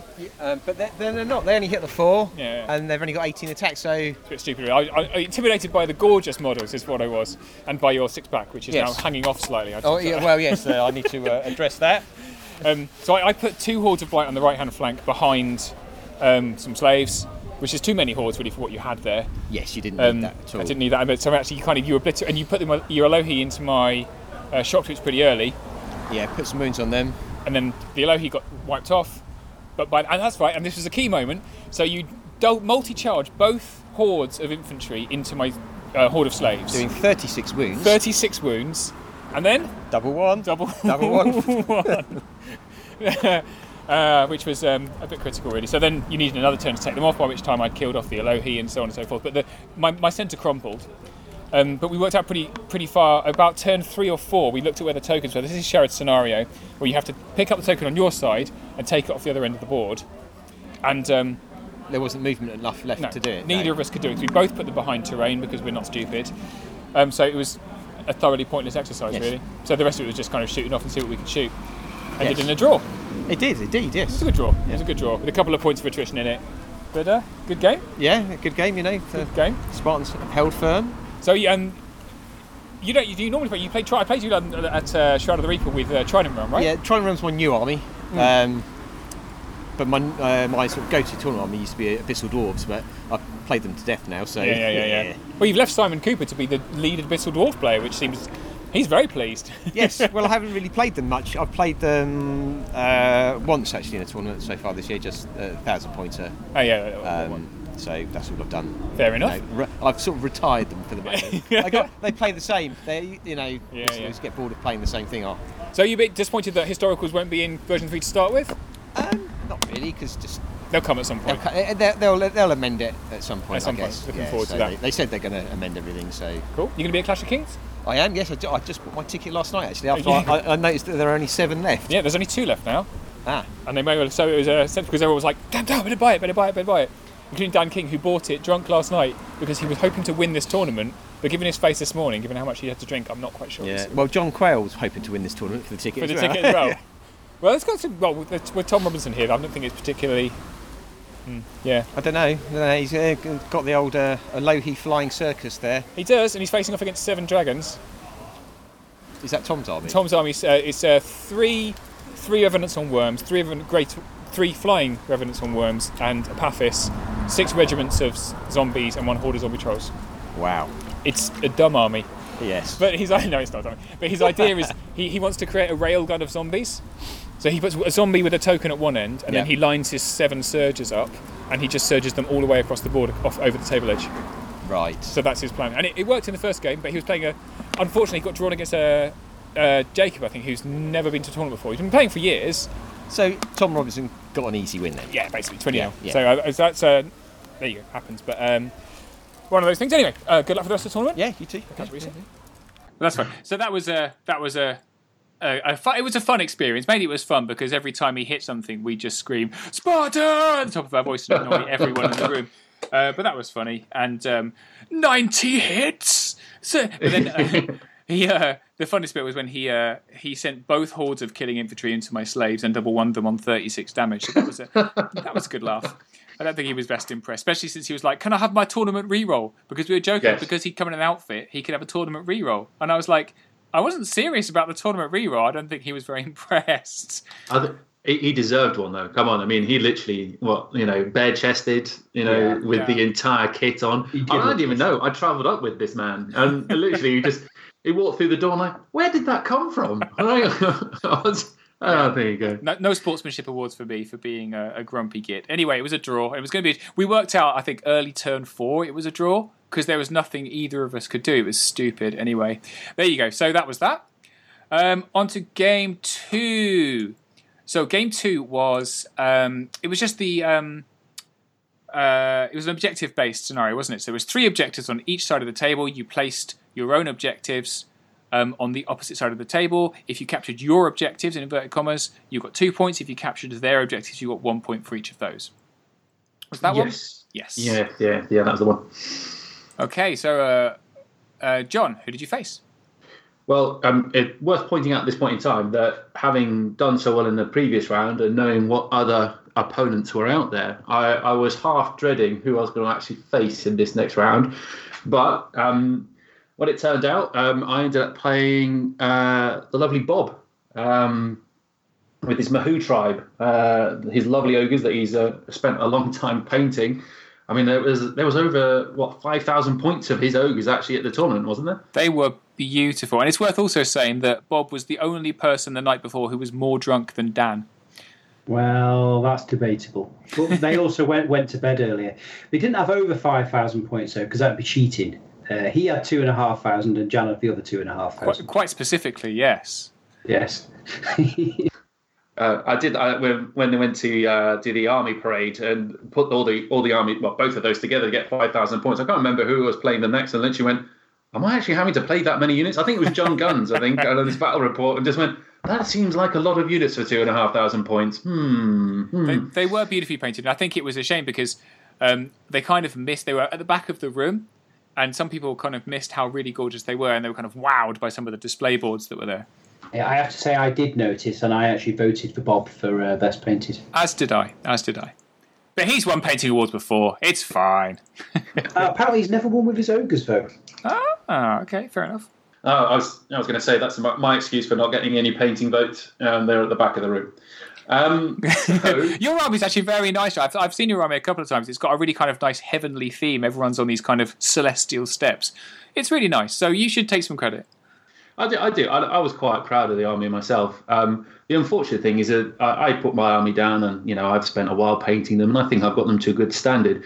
And then Daniel Reed posts some kind of picture of a beautifully plated Alohi on a converted base, and I just go home and cry, really, because I'm never going to get that. Well, Dan is Daniel Reed, and he's a special flower in the world of painting, shall we say? So yeah. Anyway, game 1, game 2. Go on. Oh, it's game 2, yes. So Bob has brought his lovely Mahoo tribe. Let me run through the list on here. Now, I'm used to playing ogres a little bit more than, actually probably a little bit more than the Twilight Kin, and they're a good army. I always find them tough.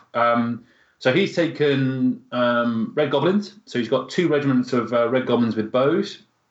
He's got 2 hordes of hunters, which are going to go into the... I think that actually forms one of the formations. I'm not 100%, but I'll get to that at some point. And then he has got the Red Goblin Scouts, so 2 regiments of Red Goblin Scouts. I'm always surprised that these guys don't have bows, but that's what they are. And then he had 3 regiments of Chariots, one with that Brew of Haste, one with the Potion of the Caterpillar, 1 Warlord on Chariot with a Banner of Griffin. An army standard on a chariot as well with a Loot of Insatiable Darkness. A Red Goblin Big Git with the Crystal Pendant of Retribution, which is just mean. I know he's only a Red Goblin. You could possibly shoot him, but I don't have a large amount of shooting, so I have to hit him with something expensive. And then not 2 mammoths, but 3 mammoths. 2 with ballistas, 1 without. And then the 2 formations. So the Grokkamut Scouts, which I think gives Pathfinder. Is it Pathfinder to the? I don't know. You wrote the rules down. What they actually give them? I can't remember. No, sorry, I can't recall. That's helpful. It's not important. Move on. It gives something to something. Yeah, something to something. And then he's got the Hell on Wheels, which gives rallying to his warlord. Hence why he's given him the Banner of the Griffin, so that he gets the additional rallying with it. Rallying too. It's a classic.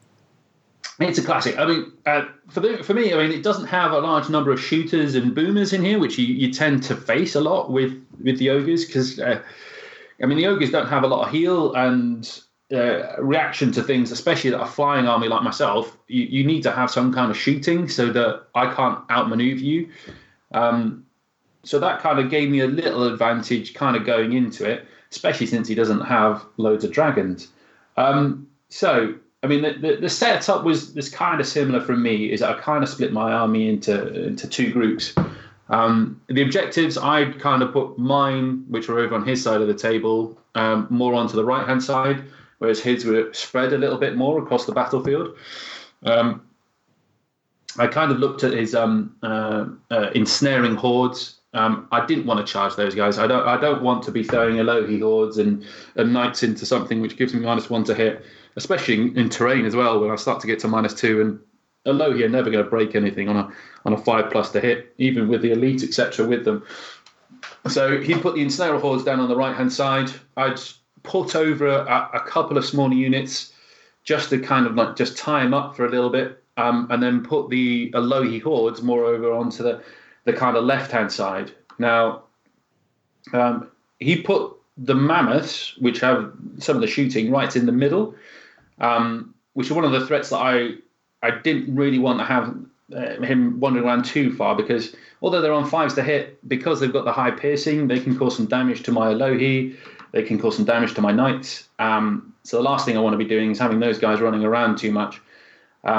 So the Elohi hordes were kind of put slightly across from them, plus the Elohi, which are very good units to kind of nip into flanks and get an extra couple of wounds just to edge me over, because the mammoths they're actually really tough. I mean, I think they've got, is it flat nerve 18? I think something along those lines. Oh, I'll check on his armor list here, actually. Let's have a quick look. Yeah, flat nerve 18, which is, it means I have to kill him or he's going to be hitting me back. And with 12 attacks, even with just crushing strength 2, he's going to be causing some hurt back onto me. So I moved up cautiously, and having taken the first turn, he then responded with a similar kind of caution. He did throw the big git in front of one of my knight units, trying to tie them up. I have to admit, at this point in time, I didn't realise he had the Pendant of Retribution. But, you live and learn. That is a fun surprise. It is a fun surprise. And then he threw one of these red goblins in front of the, trying to chaff up the Elohi, which they did.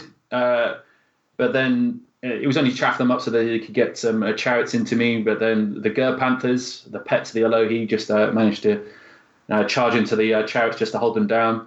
So essentially what happened is that the left-hand flank basically killed everything. I was throwing the Elohi hordes against a regiment of chariots and these red goblins, and they just, they killed them in one strike each. Unfortunately for Bob, what he did is he moved his mammoths forward, but in doing so, he angled them slightly, so I was able to get a couple of flank charges in, and I killed a mammoth outright. It just basically meant that the kind of left and left centre just kind of disappeared very, very quickly. And it kind of left me with just half the dealing on the right-hand side with his ensnaring hordes. At that point in time, the cavalry, one of the cavalry regiments had taken the exploding big git, and then taken the chariots to the front, which took those guys out. And I was just basically holding back. One of the tokens that I'd placed for him was behind a wood, and you remember the men-at-arms, don't you, Steve? The basically the guys who sweep up all the feathers after the battle. Oh, the men-at-arms that I failed to kill. A troop of men-at-arms that I failed to kill 3 rounds in a go. Oh, man. And won you the game. Continue. Yeah, so the same men. They probably are the same men. They probably haven't been replaced. I'll point this out. I think I pointed this out to Dan. I don't think I actually mentioned on my arm list, actually. How dare I? Essentially, it's just a troop of men-at-arms, but they, in this tournament, and in lots of games, they win me. They win me just that one extra point that I need to win a game. So these guys are just held behind a wood, holding on to this particular objective, seeing the warlord on chariot and knowing that they could, they're worth the same unit strength. So if I can just stay here and not die, then I'll do something. So getting towards like the end of the game, as I said, the Elohi hordes had killed all the elements in the centre on the left, and then there was just 2 of the ensnaring hunters left. I managed to kill one with a double charge from the Alohi, and it was just mop-up time. Little men-at-arms survived by just running beyond the woods so they could be charged by the Warlord on Chariot. And luckily for me, having won the game, I also got 2,020 kill points. So that just put me into, again, the 20-0 scenario. So after 2 games, I hadn't dropped a single point. And it was looking pretty good. Very nice. How about you, Dan? Well, I mean, it's interesting how you were saying how you fought one half of the Mahoo tribe, because I fought the other half. I actually played against Jan in round 2. So, yeah. See, now Bob and Jan, right, they traditionally do reasonably well in the first couple of rounds. We've both got big wins.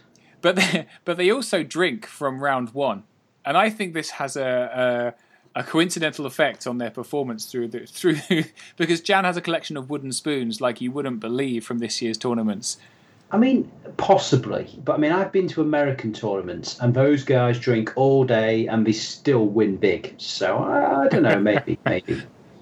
Anyway, so, yeah. Well, I don't want to get involved in the drinking. There's a terrible story, the last Clash of Kings, where I got drunk on the Saturday night and couldn't even play on the Sunday, but that's another story. Yeah, I've always been able to play. I may not be running 100%, but I've always been able to play. I didn't actually say, but against Andrew, obviously, I had that horrible hangover, and I apologise, Andrew, for my death-like visage at the start of the game. My word, it wasn't good. It wasn't good. It was an hour or so before I actually felt at all human. So yeah, Jan. It's always great to play Jan. Although by the end of the game she might have disagreed. Yeah. So we rolled off. Let me go over a list. So she had lots and lots of ogre infantry. Really, she had a horde of warriors with burst strength. She had a horde of berserker braves with sharpness. So 2 very hitty units. She had siege breakers with Mac War's potion. She had 3 hordes of boomers, and I faced 2 hordes of boomers run by Nick before now, and they pretty much wiped out half my army. Jan had both of those, one with Blessing of the Gods and one with Chant of Hate, but she had a third one with Piercing as well. And it's like, oh my god, that's so horrible. And then she had a Warlock with Drain Life, Healing Brew. She had a Boomer Sergeant with Inspiring Talisman. Red Goblin Bigot mounted with the Crystal Pendant of Explodey Retribution. I'm spotting a theme here in their armies. Yes. Baraka Gamark with the Amputator, which Jan was like, what does the Amputator do anyway? And I was like, it's quite good. She was like, oh, I didn't know him the first game when I explained. It was like, oops. Jan incidentally was pretty much brand new to this army, so she was still finding the feet with it. But to be honest, she was getting there quite quick. She had a Giant, and she also had Nomagorog. So it was actually a really good list. I was quite impressed with it. We rolled off the first turn. Jan got it. Sorry, I got it, but I gave it to Jan because I was like, well, most of your stuff's short range, so you can have it. She proceeded to run at me, screaming. Not actually, but the ogres were. Unlike Rob Phipps, who was screaming, 90 hits from the Spartans! I mean, the Red Goblin Bigot was now 4 inches in front of one of my hordes of Guardians. Explodey Red Goblin Bigot. So I was like, The fact she'd come forward so quickly, though, that was quite interesting. So I knew I had to deal with threats. I had to just restrict what she could do ASAP. So I did one of my combos. I threw my Pharaoh into one of the hordes of boomers. That stopped it shooting, and I also put weakness on them, which meant they didn't have crushing strength anymore, effectively, because it's +1, -1. So they couldn't do much to that Pharaoh. So he actually held him off for several turns. The other one, I actually popped a beast pack in front of, and I think the third was slightly further off. And we got stuck in a little bit. I shot off the Red Goblin Bigot because charging it would not have been sensible. I think I used the Soul Snare, and then more of the forces getting in. But because I'd blocked key units, she was sending them in somewhat piecemeal, and I was able to get various surge charges onto the flanks that she hadn't spotted. So over the next turn, I just sort of eliminated about a quarter of our army, and it was one of those where you start to get a lead, and then things just go more and more. I managed to get another long surge because I have the monolith, of course. So Mortibus actually had surge 12, and I had the Pharaoh there just in case I didn't get enough successes. So I didn't quite have 50 surge like Tom Robinson, but I had sufficient. So yeah, I was getting various things off, and then the whole army just started crumbling really as I did more and more killage and blocked a few things off. I think at the end of the game I'd lost a couple of chaff pieces which I'd used to delay her, but I tabled her. Sorry about that, Jan. Oh dear, a 20-0. She was like, "It's a good job that I love you, Dan." She is the best sport. I've played Jan, and she is the most fun. Jan's to play. awesome. She's awesome. We had a great night out the night before, her, Bob, and everyone. It was a lot of fun. She's also been giving me some great keto tips recently. I've just started the keto diet along with fasting. Alistair apparently is also the guru of keto for anyone curious. But yeah, Jan's awesome. Hit Dan up for your dieting tips. That's all I can say. Cool. So my second game was against Kieran Lambert, who lives quite near me actually, but I've never met him before. He doesn't play a lot, and I think so. He bought dwarves with ogre allies, but his list was the models that he could field, was what he said. So these are the models that he wanted to field, and this is what he could bring. So his list, I think it wasn't the best dwarf list, but it was pretty good. So he had a horde and a regiment of bulwarkers. The horde had healing brew. He had 2 regiments of ironclad. And then he had a little shooting enclave. So he had a troop of sharpshooters and 2 organ guns. And he had an ASB that ran with them that had the warbow of Kaba. Now, I don't know about you guys, but the warbow of Kaba, I've never seen it hit ever. It hit every single turn. Without fail, that did some damage. And then he had 1 regiment of Brock Riders with haste. He had another ASB with the healing charm, just for a little bit of heal. He had a king with the wings, a regular steel behemoth, and Kragoth, the special elemental. But weirdly, he hadn't bought the battle drill that goes with it, so it was just Kragoth on his own. Had the wall of iron formation, so a bit of iron resolve. And then for ogres, he had 2 hordes of chariots and a chariot-mounted standard bearer. So it wasn't the most cohesive list. You know, I don't really understand the ogre chariots, but I think he just had cool models that he wanted to bring, and I kind of respect that. And also, you know, this is the kind of army that my army loves to face, right? Because it's all speed 4, most of it hits on 4s, and it just kind of it can hit into my blight all day, and I'll just sit there and pick them off, and that's pretty much the story of what happened. He put his tokens kind of spread across the board. No, clustered, that's right, on the right, and I spread mine out a little bit more. And then I just kind of gummed him up, and I misdeployed in the first game, so I kind of learned from that, and I kind of deployed in a kind of even way, and just kind of cleared out the flanks, and then there wasn't a lot he could do. His shooting wasn't really enough. There was an amusing moment, because we played on the board with the giant house on it. It was just this enormous house, which covered most of the centre of the board on the left-hand side. And I got turn 1, and I got to choose sides, so I got to put my claw shots up on a hill. And I hopped the demon into a blind spot. My demon spawned into a blind spot in his army on the first turn. So that was kind of bad for him, except that on the second turn, I just forgot to move it. He turned a regiment to face it, and I don't know, maybe the house was so big I didn't see it.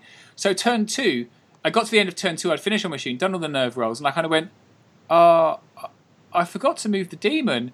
And I made the puppy dog eyes at him, and I kind of like, I've forgotten. And he kind of went, normally I would let you move it, but I'm kind of losing already. I was like, yeah, okay, that's actually fair. That's fair. It is fair enough. And I'd won the side, I'd won the roll off, and the scenario favoured me as well, because really all I needed to do was to sit on his tokens and then get one of my tokens, and I could win. Anyway, and as it happens, his ironclad charged into them and bounced off him for 3 turns, and then he murdered them. So it really didn't work out that great for him, and ended up with a 19... I can't remember. A 19-something victory, but it was yeah, he just said, I've been rat-kinned, and I'm like, I'm really sorry. It's just a poor matchup, poor luck on the rolls, and and that's how it rolled out. So that was game 2, and then we had lunch and looked at some armies and had baked potatoes that Sharad kindly provided for us. And very tasty they were too. And then it started raining really heavily, and we moved on to Scavenge for game 3. So this is straight out of the rulebook Scavenge. John, with your 220 nils, I think you probably had something of a challenging match. Am I right? Yes, yeah. If everybody hasn't read already, Tom Robinson, I don't know if you've met him before, but he was there at this particular tournament. I'd managed to dodge him the round before, but this round, it was me and him. Now, I've got his army list here. You guys have both seen his army list, haven't you? Yeah, and he's talked about it in the little interview snippet as well. So, yeah, we get it. 7 dragons, 6 regiments, and a horde of trolls. It's simple. If only it was. At least not to face. I mean, it says on the tin. It's like great flying worms. I mean, some people decided that in the last Clash of Kings to give an additional slot for these worms so that we could have bigger ones as well as smaller ones. Okay, so that was his list. I mean, he had two basically key ideas with his army. One, he had 7 dragons to hit you with, and then he had a zombie railgun. Now, a zombie railgun doesn't sound that bad, but if the zombies happen to be zombie trolls, it is a little bit worse. Yeah. So I've come into this game. It's one of the few armies where they've got just as much speed as I have. I've got 5 Alohi units, including the Alohi and the regiments. I've got 2 Panther units, which all got movement 10. But he matches me man for man with a dragon for each of those. And on top of that, the dragons are far tougher. They're all 18, 20, or just 20 or 21 nerve. So it's really hard just to kill one of these dragons. So they tend to just not only hit you hard, but they also outgrind you because they're just so tough. Now, I'd set up my army, as I said. I tend to, what I do is I put the 2 groups down, and then to try and give me a bit of breathing space, because most people have more units than I do, is I put down the wizards and one of the Alohi in the centre. The basic principle being is I can, with their speed, move to any position I need to go. So it doesn't really matter where they go, and they're small, so they don't take up too much space. So they're there, and then I can place the rest of my army without having to worry that I've been outdropped too much. When you're facing 6 regiments of zombies, though, funny enough, he still had a few regiments of those to put down first. So I'd set up the 2 groups. There was a wood in the middle. With the scavenge scenario, you've got the objective in the middle, and you've got 2 scavenge tokens either side as well. Well, they're all scavenge tokens, aren't they? So at the end of any of your movement phases, you can actually pick up the scavenge token. One of your scavenge tokens, you can essentially get a loot token from them. I think it's at the beginning of your turn you can scavenge a loot token, isn't it? Is it the beginning? Yeah, the beginning of the turn you can scavenge. Yeah, beginning. So, if beginning you of the turn. So we, and so I set those either side of the wood that was in the centre section. There was a couple of obstacles which had come from nowhere. But I tried to outflank him a little bit because of the way that the zombies are set up. His were a little bit onto my right-hand side of the wood. Just in the line, with the zombie trolls kind of more to the kind of left-hand side, just behind the wood themselves. So I try to outflank him. I mean, we go back to Naeus, Dan, but, he did do something. So he was on the flank, and then one of the Alohi units on the other flank. And I was feeling, I don't know, it was, as I said, speed-wise, he was matching me across the board. But he was just... imagine the Joker from Batman. He was just kind of like, that kind of like evil laugh. And I was going, "You right, Tom?" He went, yeah, I'm fine. I'm trying to work out whether I want to do something. All right, okay, yeah, that's fine. So we rolled the dice off for the turn. He won first turn, and he went, right, well, that's it. I'm going to do it. So he manoeuvred his zombie troll unit so that it had a line that basically went into these wizards that I'd set up centrally. Quite innocuously, because I didn't think there were going to be any kind of threat to them whatsoever. So he certainly moved these trolls forward 6, and then proceeded to move all his dragons, which were kind of like dotted around just behind his zombies, into a position where that he could then surge with each of them to a point where these trolls would then hit the wizard. Now I'm going, that's not too bad. It's very unlikely it's going to happen. But then when you work out the math, he's got 50 surge. So 50 surge means he's going to get, an average roll, let's say, we get 24, but he doesn't even need that because we're only 24 inches apart. Plus, he's got 6 inches worth of movement on his zombie troll. So I'm going, he doesn't need to roll that high. And with the angle that you had, you could hit one of the wizards, kill that, hit another wizard, kill that, and then you had the flank of this Urolohi as well, and kill that in turn 1, which equate to roughly around about just over 400 points worth of my army, and I'd have a zombie troll unit in a position where I couldn't really deal with it. So that happened. And he got all the way to the other side of the table with this zombie troll. And my face is going white at this point in time because I'm going, it's bad enough there's 7 dragons, but what you're doing to me is it's brutal. It's just rude. It is just rude. I mean, back in my mind, I'm thinking, that for some reason the wizards are pretty good. I mean, although they're only 50 points apiece, their nerve is 11-13. They come with Iron Resolve, and I've minded them, etc., and given them a few spells for about 100 points. But with 13 nerve, there's a chance. At least one of them can survive. But as I said, for some reason, this tournament, my luck was ridiculous. So he hit me, hit 9 times with his zombie trolls, but then rolled 6 ones. And I'll be honest, it was the beginning of a pattern that happens as we go across this game, which I'm not complaining about, but had a big effect on the outcome. So the zombie trolls bounced. Not only did they bounce, but it also meant that I had a flank with a Logi horde. So they didn't last much longer either. So the start of turn 1, I had my turn 1, I had, from what position I thought I was staring down the barrel through to, it's not too bad. That is. To be fair, you gotta go for it if you've got that kind of army, haven't you? And you kind of can see. And to be fair, I've done the same thing with a much less punchy unit and bounced off that wizard as well. So I kind of feel his pain a little bit.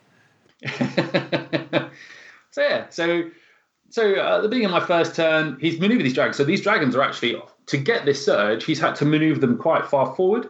Now they've got the big worms who are obviously slightly more killer than the normal revenant ones. I've actually got a charge with my caterpillar knights onto one of his bigger worms, alongside, because of just the speed, of the Gur Panthers. It's in the front, but with the elite, they've got a good chance of causing some damage. So I take that. I then throw in, because he's throwing another dragon forward, I throw in the Alohi that was about to get hit in the flank by these zombie trolls.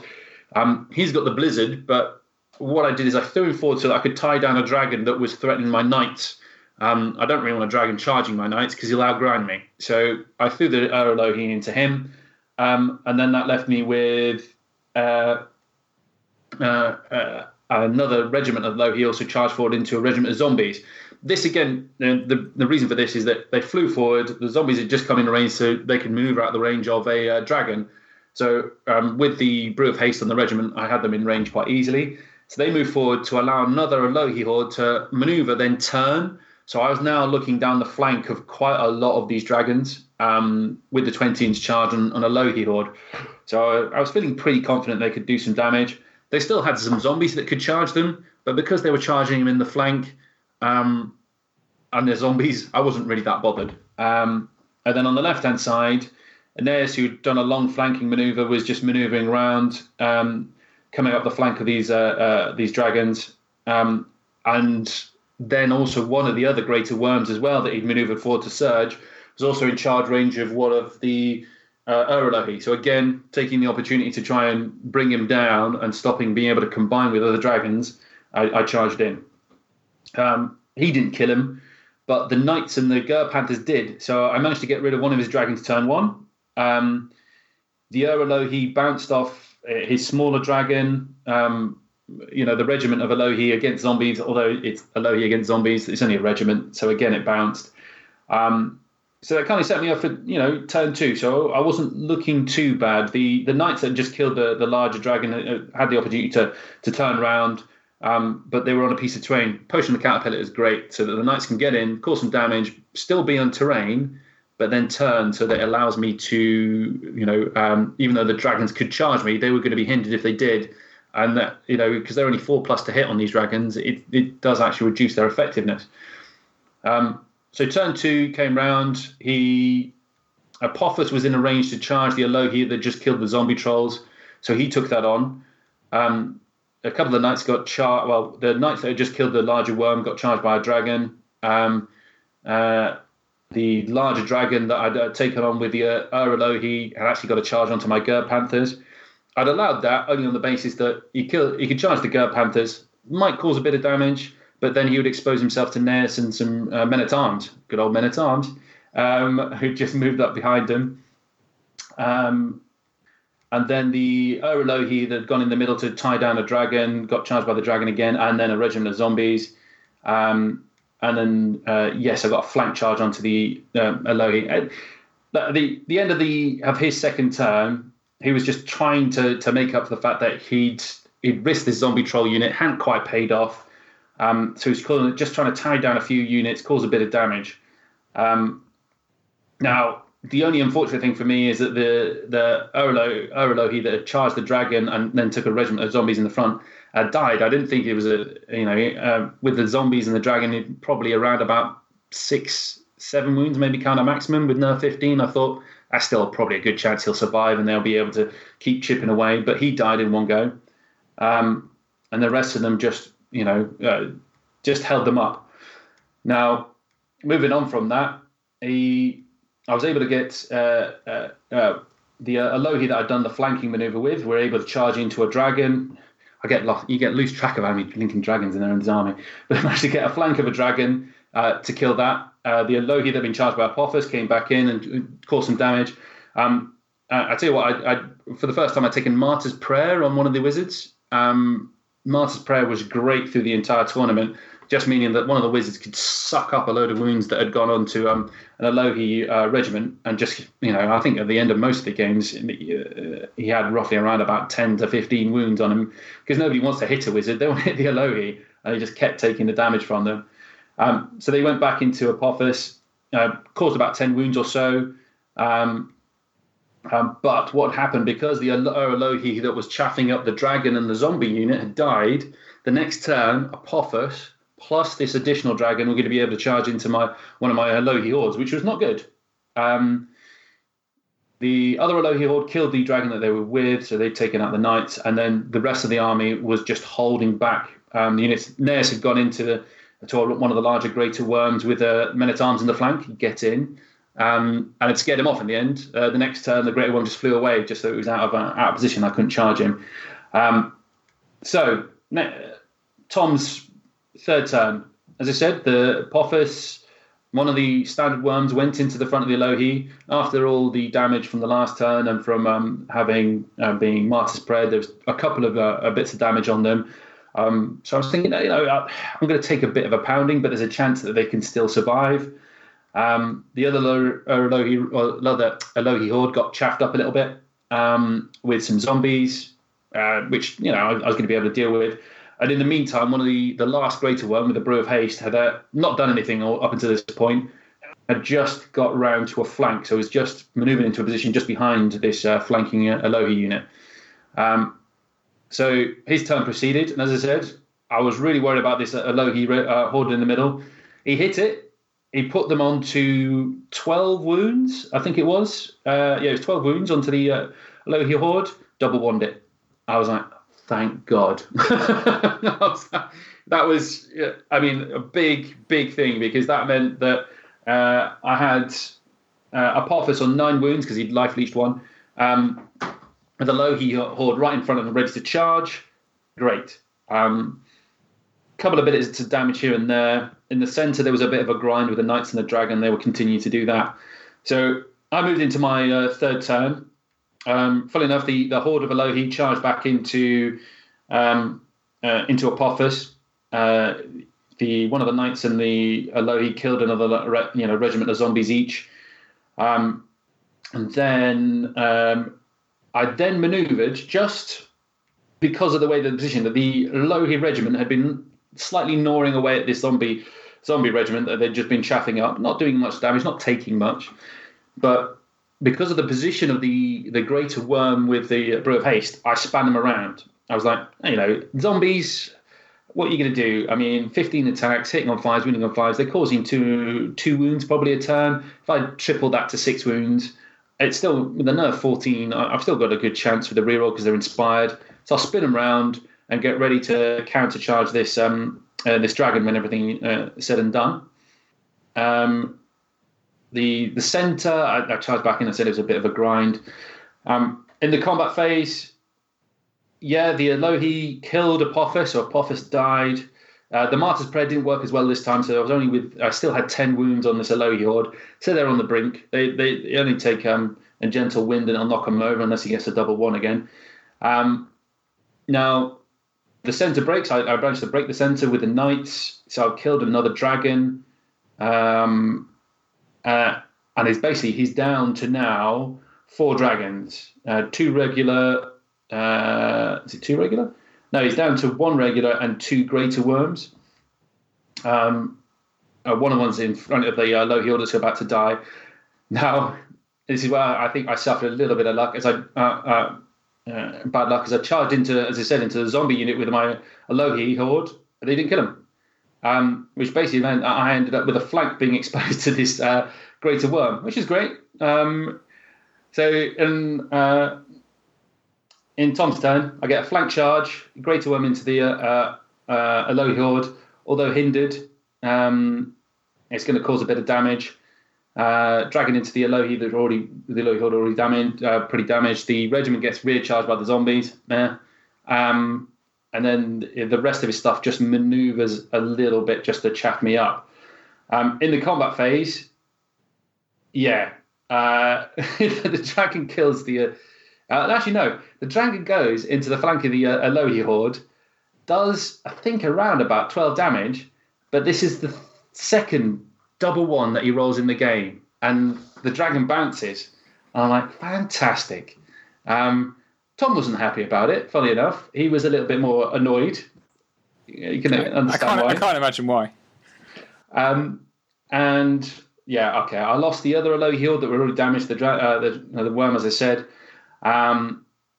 But the killer of all killers, and this is what really annoyed me a little bit, was the zombies just killed out the regiment of Alohi. They literally just battered them. Now, this regiment of zombies came back to haunt me later. If they hadn't have done that, they'd have had a flank charge onto this greater worm, and that would have been a dead greater worm. Because the next turn I do charge the Alohi, but they don't kill. The knights try to protect the Alohi, but then get killed by the other dragon, and then the greater worm and these flank charging zombies end up hitting the flank of the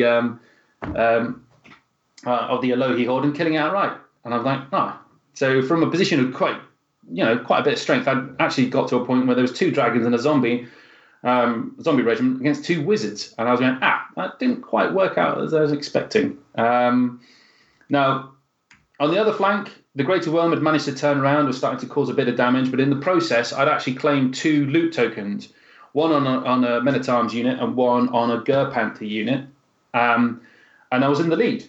The only other unit that he was going to be able to claim a loot token was with his regiment of zombies. He put them on there, so they got it. But we were running out of turns fast, and now it was my 5th turn, knowing that he had a 6th turn, and the only thing that could hit the Gur Panthers or the Men-at-Arms regiment was going to be the dragon. Now, I knew I still had a Critter's Call left on one of the Aerolohis, and I knew I could use this to basically ground him, and as long as I put something in front of him that was big enough, he wouldn't be able to then charge round and hit either the Gur Panthers or the Men-at-Arms, and I win. There's nothing else he can do. He hasn't got anybody else in range to actually be able to claim the tokens. Game over. Now, the first iteration of my movement, I was perfectly fine. The Alohi itself flew in front of the dragon, ready to crit his call. The units moved behind him. I fired the crit call. He was grounded. And then only afterwards did we realise, actually, I couldn't do that. That was cheating. I actually manoeuvred the Alohi about 15 inches. And I went, yes. that was cheating. So what we did is we just went back, did the movement phase again, so that instead of being the Aurolohi, it was Neas who was in front of the dragon, which then meant that I couldn't maneuver the Aurolohi in a position where he had a clear shot, so I then had to fire a shot which was in cover, so I needed 5s to hit, and I didn't ground him. So it went from a position going, yep, I've won the game, to, balls. Because that then meant I had a flank onto the side of one of the Ger Panther units, and he had a dragon to hit me with. Now, the resultant charge, he did enough damage. It was all good. This was going to be the draw for Tom, because he would just be able to claim that last token, and he double-wonned it. So that was a 3 double ones at 3 key points in the game. I had the last turn. I was able to mop up the last dragon just to make it. So he had 2 dragons and a regiment of zombies left. I had Neas, 2 wizards, some knights, Ger Panthers, and some men at arms. But that meant I came out with a 19. I came out with a 19 on the score because just short of getting that 20-0. I mean, obviously the double ones play, but at the end of the day, we're playing a dice game, right? So dice is a massive part of it. Yeah. And I think those double ones added massively to the drama of the game. And plus, he had his fair share of luck. He bounced off the zombie units. So, I don't think it's unfair necessarily. It just makes it quite a dramatic game. It does. And it was just, sometimes you just look down and go, you sympathise with your opponent because he's not done anything wrong. Does that, it's like he's done everything he possibly can. I mean, I could be really annoyed that I didn't ground him with the Critters Cool. You're firing 8 shots. You'd have thought 1-5 on the wound dice, that'd be fine. But that's the way the cookie crumbles, doesn't it? I mean, I'm impressed with how much detail you actually recalled that game.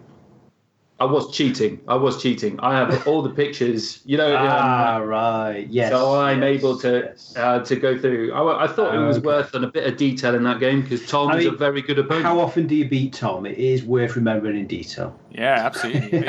You've joined a special club there. Yes. I mean, I'm not being funny. It's impressive you took the photographs because I was taking photographs to do a battle report onto YouTube, right? But the clock was running so low. Actually, my second game, I finished with 23 seconds on the clock, and the third one with less than a minute as well. My photographs got really sketchy towards the end of those games, I don't mind telling you. So you had a horde army, didn't you? So it's like, Oh, it's a lot of dice to roll. So, Dan, your game 3. Yes, I mean, okay. I mean, I was against Ian Sturgis, and I think to start with, he was a bit worried about me because I was a bit more subdued and quiet than usual. The hangover had gone, but then I was still feeling a bit, and I was getting a bit tired by this point. It's amazing how intensive playing Kings of War can actually be. And maybe also because of that delicious jacket potato, I was getting a bit sleepy. So, but no. It was actually a really, really close game. It was very tactical. Let me go over his list. So he had Trident Realm with nature allies. So he had lots of fools. I pity the fool because, well, I'll tell you about that later. He had a regiment of fools and 2 troops. He also had the special fools, the hidden ones, yes. He had 2 regiments of Naiad Heartpiercers. But wait, no, he did not have a formation. It's the first time I've played Trident Realm without a formation this year, so that was a surprise. He had 2 troops of River Guard with the 2-handed weapons, lovely units. Horde of Depth Horrors, he had a Nooker. He had a Naiad Envoy with Critter's Call, Aura of Heroism, and the Amulet of the Fireheart. He had a Mythicon with Bane Chants. He has Trident King. He had Ector, and that's it. So, yeah. And then, of course, he had his nature allies. He had 2 regiments of Bray Striders, Centaur Bray Striders. They're the melee ones. And he had a troop of the Shooty Centaurs and a Centaur Chief with bow, same as myself. So this was quite an interesting one because obviously we had the 3 tokens to grab the loot tokens from. I was primarily going for the centre and right, but then I saw just how many units he actually put down on the left. And I was like, oh, actually, I'm going to have to put something here. In retrospect, was that a good idea? Possibly not. I ended up putting down my Lycans and Centaur down, and I thought, okay, after we manoeuvred a little bit over there, the Centaurs went into his Centaurs for 14-16, and very defence 4. So my Lycans had a reasonable shot of doing something. No, they completely whiffed, bounced. Next turn, they ended up just getting slaughtered. So next turn, I was like, okay, fine, we'll get him this time. We'll put in the Centaur Chief. We'll kill those Centaurs because I really need to kill at least something over there. No, he whiffed as well. Didn't kill one regiment of Centaurs. So that was like almost 400 points of the army gone, and hadn't killed anything. I was like, oh, that's not very good. But on the right, it was a bit more interesting. We were matching off. He had all his fools, and I had my dragons and Pappy and everything. And I actually spotted a flank charge from my Pappy. Was it Pappy? No, the Bone Dragon onto his Depth Horrors. He'd missed it, thankfully. And these Depth Horrors actually were in a bad spot because I'd gone wild with the Soul Snare on them and actually done something like 7 damage, and I nearly put them in 1. And he could have healed him on his turn, but he used his caster to do Critter's Call to stop me soul draining again. Which is pretty reasonable because it doesn't so much. And he forgot to use the Amulet for Fireheart to also do Aura of Heroism. So the Bone Dragon went in and ended up killing those Depth Horrors. So that was nice. I suddenly had a Bone Dragon behind his line. Pappy was moving up. His Chariot I blocked off with Scavengers. And you know what? Those Scavengers were in combat with that Chariot for about 3-4 turns. He just couldn't do anything, and I kept life leeching 1 most turns, and it was just like never-ending combat.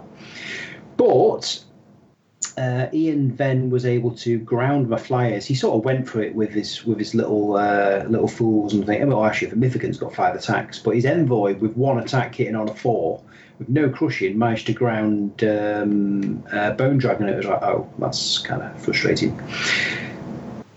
So I was getting a token or 2, but he'd slaughtered my left flank, and he was gathering all those tokens up. I realised by the end of the game he would have 3 tokens on my left, and it was looking a bit dodgy on the right.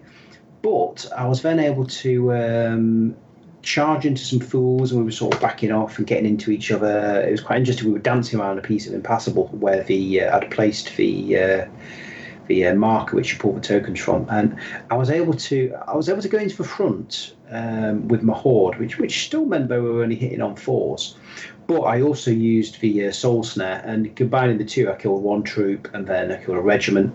I was able to get lightning onto his River Guard and such, and it was just kind of enough. I mean, in the end, my Bone Dragon, after finally getting away from that silly Envoy, ended up just landing near the thing, because I was like, okay, I'd love to send it somewhere to kill stuff, but actually picking up a token is what will win me the game. And in the end, that was exactly it. I had I think I beat him by like 1 or something. So super close game, and I just pulled it off. So cheers, Ian. Sorry I was a little subdued at the start, but excellent game, and I like your army too. That probably helped. Ian's. I've played Ian. He's a nice guy. He and his little fact for you, little countercharge fact. Back in the days of Ohio Hammer, he used to be one of the Warhammer correspondents for his Wood Elves. But he likes to talk during his games. He's what he likes to do. He talks to people and he kind of distracts them a little bit. So the fact that you were sitting there silently didn't help, probably. Yeah, but I was getting down to quite low on time at one point. I was like, I'm sorry, yeah, I'm just gonna have to concentrate on this for a minute. It's a good tactic. So my game 3 was against dwarves again. So having just beaten some dwarves, I then faced with some more dwarves. These are Sam Barker's dwarves. First time I played Sam, he's a really nice guy. Actually, really enjoyable game. This was one of the most enjoyable games I had of the tournament. It was just a really good, tight game. He's a really nice guy. His dwarves are lovely. But he had a much more tuned dwarf list. So he had... Do you have any formations? No. So he had 2 regiments of Ironclad with Skull Pole and Staying Stone. A regiment of Rangers with the Piercing Arrow, which he forgot to use. And then he had, and I've never played against this yet, I've never seen them played, he had a horde of shield breakers and 2 troops of shield breakers. So these are the defense 4 dwarves. They're kind of like berserker dwarves, I guess. So they've got Crush 2 with Headstrong, and he'd given the horde the fog. Then he had 2 regiments of Brock Riders, one with strength, one with sharpness, which is the correct way to run Brock Riders. He had 3 organ guns. He had 2 Berserker Lords on Brocks, one with Blade of the Beast Slayer, and one with the Wings of Honeymaze. So he had a flying Brock-mounted Berserker Lord, which I thought was a bit weird, because I suppose it's just to give them Vicious, but 30 points to give them Vicious seems a bit weird. Anyway, he had a Battle Driller, he had 2 Mastiff Hunting Packs, and then he had the special Steel Behemoth Bollocks Fury, whatever it's called, with the special gun. So I thought it was a really good list. And I was quite... I like Sam. Sam's he's a great opponent. I've played him a couple of times, and he's a nice guy. His dwarves are tough. He's just a really lovely guy. He's just very friendly and pleasant, and really good fun to play against. So he also works at bar and brings presents of cans occasionally, which is awesome. I didn't get any cans.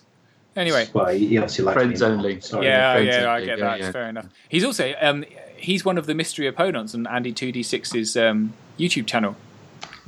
Mystery opponent, masked, is he? Is that what it is? Andy never reveals who his opponents are. And occasionally I'll play someone, they go, "Oh yeah, no, I'm used to people taking photos because of Andy." And I'm like, "It's you! You're the mystery hand." I mean, actually, to be fair, Sam often wears a mask at the weekend, but actually, never mind. I won't go into that. Oh, that's interesting. That's for him to know and us to find out. So, so we put the tokens down. So the tokens were pretty split. There's one in the middle, and then one on either end. And this board was another one of these interesting layouts. So it was, it had a great big tower right on the left-hand side of the board, and there was only just enough room to get one horde down between the edge of the board and the tower, and he'd put a token deliberately next to that tower. And I was like, okay, cool, that's fine, I can cope with that, because actually I'm going to enact my blight plan, right? So I'm just going to stick 2 hordes of blight there, one with measured force and one with vanilla blight, and he can just bounce off them for the whole game. That was my plan. He put kind of all his shooting, so he had a hill right in front of his deployment zone, so he put all his organ guns next to that. On the left-hand side, opposite my blight, he'd put one of the packs, one of the troops of the Berserker guys, and his sharpness Brocks. And then in the middle, he had just kind of a great big chunk. So his horde, one of his ironclads, he put Golok in there, and he put the Battle Driller, and he was just obviously going to trundle them forwards and try and roll over me. And then everything else was on the right-hand side, so the other Brocks, the Rangers, the Mastiff packs, and all that kind of stuff. So again, I kind of feel against dwarves. My army does well because everything hits on 4s, apart from the sharpness Brocks.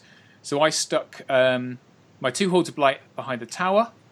I put my slaves with the shot shoots behind them, supported by the guns in the middle, and then everything else on the other side. Because my plan was, you can have 1 token. I'm just going to sit there and generate tokens onto my hordes, and start passing them back. And it kind of worked. The main problem was the left hand, when I'm like, there's no way he can cope with 2 hordes of blight, it's going to be fine. He ran his Brock Riders into them and a Brock Lord as well. And he rolled, I think, something like, I think it was 10 5s on the first roll. And this is the Brew of Strength Brocks as well, so they're hitting on 4s. I'm like, you've got no chance, mate. I've got 2 -22 hordes here because they're rallying each other. And he exploded the first horde in one go, which was not great because I had nothing else to get over there. I couldn't even get anything over there quick enough to support. So the other the horde hung around for a little bit, and then he just kind of rolled his Brocks on top of them with some wounds by that point and generated tokens. The middle was fine because his stuff was moving incredibly slowly. There was some cover and stuff, and he couldn't really pick off my slave horde quick enough. So I generated token, pass it back, generated token. And then on the right-hand side, it was much more of a battle. So this was his rangers coming into blight and all that kind of stuff. But in the end, I really dominated the right-hand flank. So it was very neck and neck. The main problem was it was basically my claw shots versus his organ guns. And every single turn, I'd be like, there's 3 damage, and I roll the dice, and it's a waiver. But everything in his army, he's got headstrong, and he made his headstrong roll turn after turn after turn. So I couldn't get rid of his organ guns. They were just kind of blarting shots at me. Eventually I got rid of them. And in the end it came down to he had to roll his Brox on the left-hand flank forward to get off the tokens so he'd give them to his other units. And that let me turn some of my claw shots and shoot them off. And so I think it ended up a 2-1. But this is where I'm confused because my photos get really sparse towards the end of the battle because I'm really rushing and I ended with less than a minute on the clock. And I think I won 2-1. And I remember I got 17 points because that's what I put on my sheet. But Sharad's put me down for a draw on the score sheet. I think he might have got a bit of a mistake. So it's a travesty. It's a travesty. It is. That's 4 tournament points. I'm down. So it put me from anyway. Anyway, whatever. It's not bothering. I don't really care. It doesn't hurt. It doesn't hurt. Not much. But anyway, I think I won that 2-1, and I'm going to stick with that forever. That's definitely what I think. Good. So yeah, that was my game 3. So this is interesting. So we moved into game 4, and at this point, John, you were on table 1, right? Because you'd won literally everything. Yeah, I dropped a point. And Dan, you were on table 2, right? No, I was on table 1. Oh, you two faced off on the last game. Yes. So it might make sense to do your game first. You can do my game first if we like. So I was on table 3. I thought we were table 1, 2, and 3, but you guys were facing off on the top table for the Clash of Kings ticket, which only one of you had purchased. So realistically, at this point, whoever won would have to buy or whoever lost would have to buy the ticket off the other person. If it was you, John. Well, I was going to say came over to us and he said, "Whoever wins this will win the tournament." I was like, "Oh, okay." Nice. Yeah, I was at this point in time. I was feeling fairly chuffed that I'd made the decision not to buy the ticket, but I still looked at Dan and went, "You bought your ticket, haven't you?" Yeah. Well, that means that I don't mind what happens in the result. I mean, as long as I can win one way or the other. Which is why I was happy to go easy on you. Oh, yeah. Fighting that is a burn. I need some balm of some kind. So I was on table 3, which I kind of liked because there was no way I could beat guys like you. But actually, table 3, that means you're 4th or 5th, right? So if I win big on this, it means I could actually potentially podium, right? I was quite excited. I thought this is great. And then I come up against Andrew Laycock's elves that you'd fought, Dan, right? And I'm facing 2 hordes of archers, 3 dragons, all that nonsense. And I had a really clear game plan, right? I knew exactly what I was going to do. I thought, this is great. I can do this. Because the last scenario was kill the general, which is basically invade, but with if you kill the enemy's general, so their most powerful unit, then you get an extra 3 tournament points. So mine was my demon, his was his mystical dragon. And this was another slightly odd board. So it had a hill in a corner. So in one of the deployment areas, right in the corner, not a massive hill, but a hill in a corner. And so he's got 2 hordes of archers, one of which has got the extra range. And I've got 3 claw shots. So we're like, wow, we're going to stick something on that hill. In retrospect, I think that was a mistake because I won the roll-off and I chose that side. And I've got an advantage here because I've just got so much unit strength. He's quite an elite army. So he's got 3 dragons, he's got some shamblers for 2 unit strength, he's got some cavalry, and then he's got his archer hordes. And the archer hordes, they're going to struggle to get across the centre if I play it right. Whereas everything I've got is just going to roll forward. It's all stealthy, so archers, don't really care. And that was my plan. But so I put my claw shots on the hill. And then he pretty much, at the end of my turn, but he knew what I was going to do, obviously, and he deployed nearly everything behind a building or on the other side of the board. So I stupidly carried on with my plan, and my claw shots are then kind of just sitting there. But nonetheless, the game proceeded as I'd planned. So he's got his Drakons and his dragons, and he's not stupid. He knows what weapon teams can do. If you've got 40 breath against anything, it's pretty gross. Especially with Alchemist's Curse. So he worked really hard to try and get his dragons away from that as much as possible. So I deployed just pretty spread across the board, and the plan was to just try and gum him up in the middle where his archers were, trying to fill him with blight, and then I'm just going to march the rest of my hordes on the right-hand side of the board across the table. And that worked okay-ish. So he got a turn 2 charge, I think, from his cavalry, where I missed a flank. And he got them into the flank of a horde of blight, which dutifully exploded, and then I turned all my shooting and just knocked them off the board in one turn, so I was pretty pleased about that. But that was pretty much the only unit I killed the whole game, because everything else they just danced. It was really impressive play, actually, because he just danced his dragons around my hordes and the terrain in a really effective way, so I never got the chance to charge pretty much anything else the whole game. And he just picked and picked and picked at my other units. It got pretty close. So it got down to the last couple of turns, and I had the potential to get. So I'd run out of things to shoot with the claw shot. So I'd kind of push them up the side of the board. So it was 3 unit strength I definitely had, unless he managed to blizzard one of them off. He had 3 dragons, and there was a chance he might get one of his archer hordes. And that's the other thing that happened, is I just couldn't kill his shamblers. I'd got a flank from a horde of blight onto them, but it was through terrain. It was a vanilla horde of blight, so I was 60 hits on 5s against defense 5. Realistically, that's only going to be 4 or 5 damage, but I couldn't roll the nerve check. 2 or 3 times I couldn't roll the nerve check. So at the end of the game, he managed to get his shamblers over the half of the board, and he had one of his archer hordes has actually survived to go over the half of the board, but it was on 14 wounds. And I think I only had my standard bearer with the diadem left. So there's a fair chance with a good roll I can get that horde off. And then on the other side of the board, he had all 3 of his dragons. He'd finally managed to kill my general, my demon.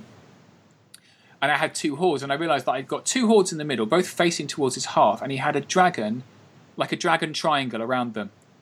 So no matter what happened, something was going to get hit in the rear or in the flank. And I had 6 minutes on the clock left, which is quite a lot at the end of this. It's turn 6, and I spent 5 of that 6 minutes just moving templates around, desperately trying to avoid getting rear charge. Thinking about it, in retrospect, I woke up at 5 o'clock the next morning thinking, I know what I should have done. I should have got both of my hordes, it doesn't matter, as far as possible into his half and just let him kill one of them, because at that point he couldn't have got his dragons across. So I would have had 6 unit strength to his 5, and he couldn't have got his dragons there. But as it was, I just kind of went for a half-assed solution where he had the choice of a hindered rear and a front into the shock troops, or an unhindered flank and a front into the blight. He took the blight charge, he killed them, and then by backing up he got all 3 dragons into my half, and so he beat me 7-6. And what's more is I hadn't killed much of his army. I only got 2 points total. So I went from potentially jumping up to 3rd or 4th. I think with Sharad's dodgy scoring, I've ended up 11th. Which was a bit disappointing. But I'm not that bothered. It was good fun, and he played really, really well, and he did. He beat me fair and square. The beauty of it is you learn. I mean, as you say, you woke up at 5 o'clock in the morning. We've all done that. We've all gone home and gone, I could have done that. So as long as you learn, I mean, that's how you get to be a good player, isn't it? You learn from every experience. Yeah, I've actually lost several GTs by letting my opponents off mistakes they've made. And it's like, it's nice to be a good guy, but sometimes you think it would have been nice to win the GT. Yeah, 100%. I've lost games where I've made mistakes. I could have won a game if I didn't charge. If I had just stood and thought about it, I'd have gone, I don't need to charge here. It doesn't matter if that unit dies. I just win the game because that guy's got the token. It's fine. But no, you go, glory! Yeah. Flank charge! It comes down to kind of how clearly you can think, doesn't it? Because you're trying to count up unit strength. You're trying to look at where positions are.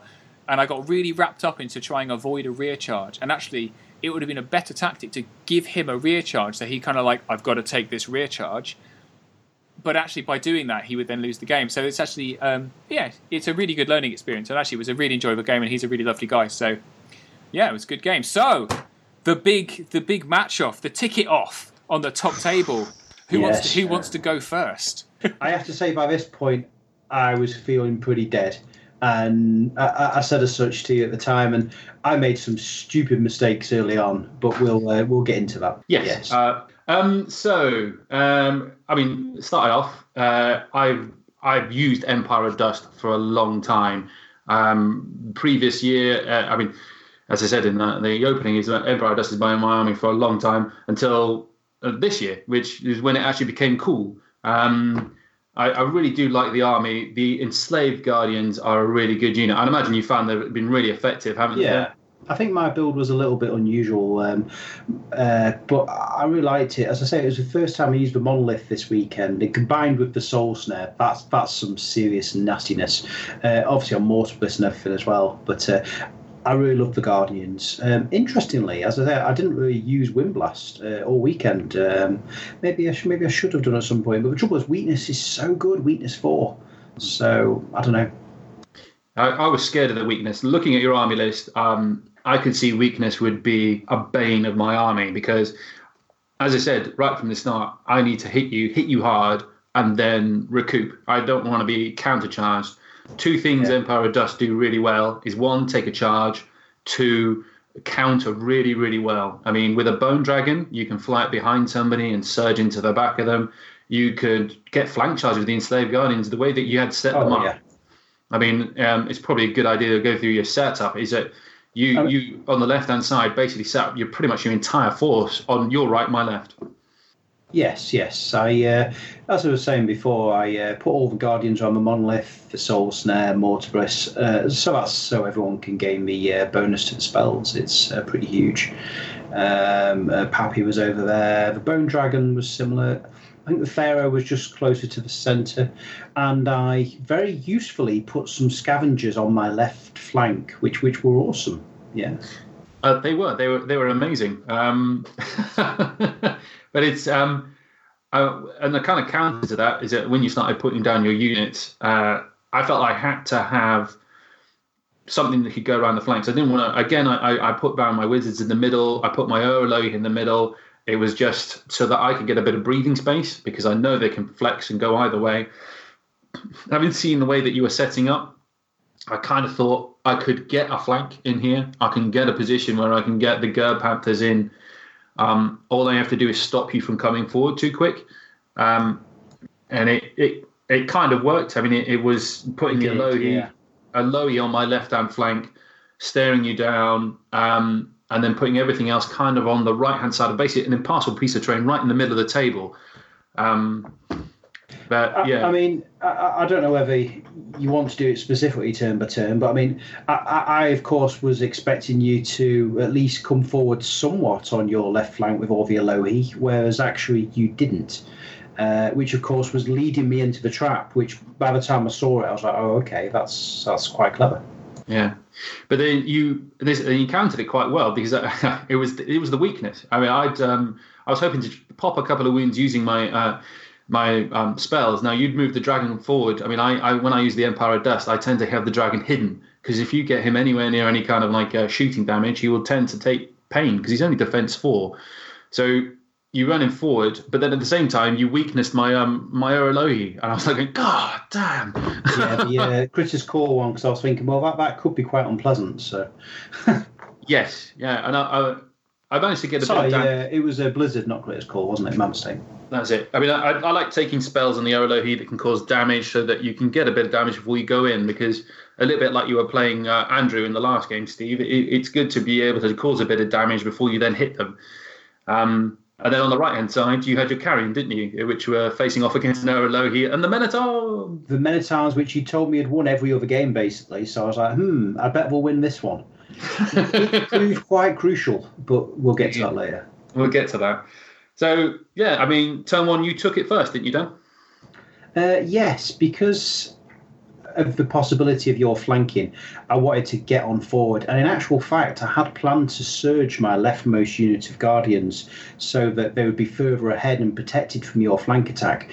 What I hadn't realised is, stupidly, I hadn't given myself line of sight from Mortarbliss, which you pointed out. And I was like, oh, yeah. So that scuppered that, unfortunately. It was the height for Monolith, wasn't it, blocking it? So it was like, oh, okay, never mind then.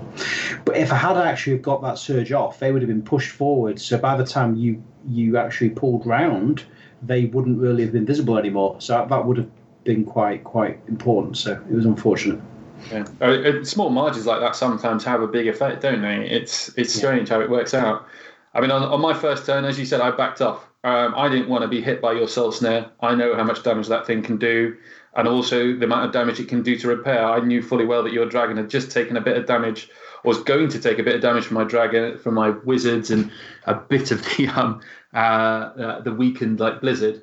And on the right-hand side, I was thinking, right, I'm going to have to use an Urolohi, but I'm going to take out your scavenger unit because I just can't afford for them to be a scoring unit. Yeah, and of course, on my turn, I'd actually forgotten to move them, which you pointed out, and actually let me move them, which was very nice here. Of course, on my second turn, I forgot to do anything with them as well.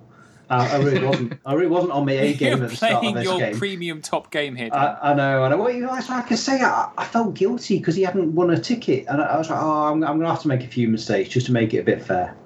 I would point out, I'm looking at the image now to give you an idea where your scavengers are. They were behind your rulers, the clock, and the dice pack. So what they were doing is camouflaging the best they possibly could. Yes. Thank you for that. So then on the right-hand flank, basically this is where the trap was kind of released, and the Ger Panthers and everything kind of shot forward. And all of a sudden, this Bone Dragon was realised there was quite a lot in its flank. Yeah. And then it moved over to your turn. What were you thinking on your second turn? So I knew it was damage limitation.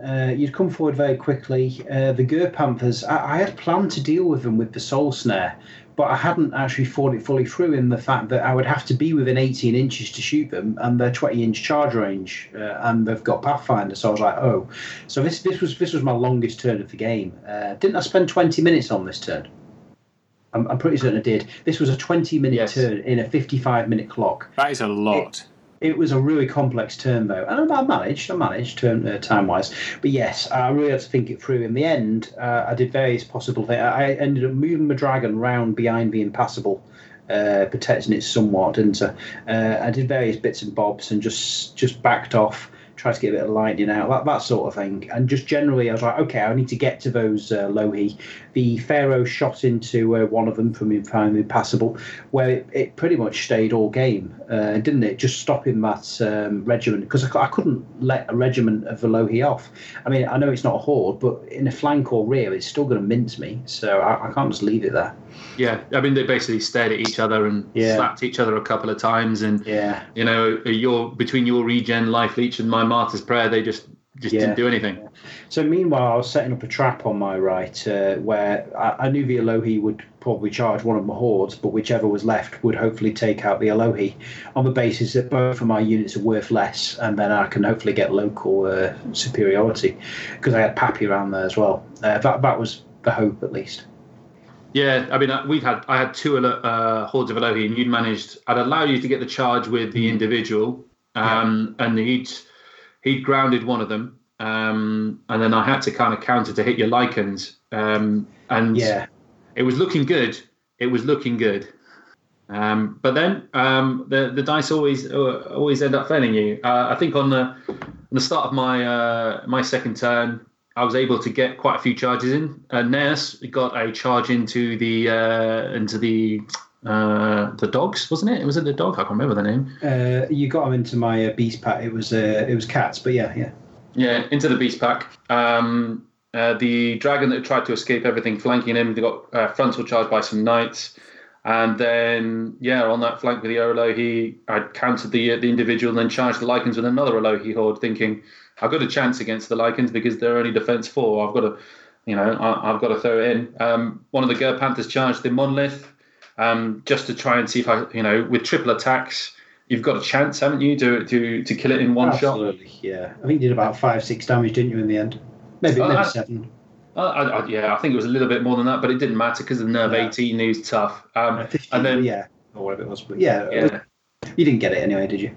No, I didn't get it. The scavengers that hadn't moved got hit by an Elohi. That was enough for them. Yeah. And the Minotaurs obviously going, we've done a really good job, carried on walking up behind the Elohi to, in the end, just hide behind a building for the rest of the game. So the combat, I managed to kill the individual on the left-hand side with the Elohi horde, and then the Elohi horde hit the Lycans in the front, bounced. They wavered you, but that was it. With no reroll, I was thinking it was a pretty good chance that I would do probably about 11, 12 wounds. But that happened. So that then exposed the flank to your enslaved guardians, didn't it? Yes. I mean, I would have got the charge with the guardians anyway, but it obviously would have been in your front. They might still have got you. I mean, they do it on freeze, cushion 2, because they had Pathfinder, so it would have been all right getting in past the wood. But it would have been a gamble that way. The fact that you didn't break the Lycans, I think you double wand them, didn't you? They weren't worth it anyway. So. It wasn't a double one yet. Was it not? Was it? Anyway, so you didn't end up killing them. So it was like, oh, okay, yeah. And that was it. And I think in your third turn, then you started to throw things around. So I think Apophis went in and took out the knights that had dealt the damage to one of your. So at this point, basically, because you'd had a pretty good turn the turn before, I knew I had to do some impressive stuff.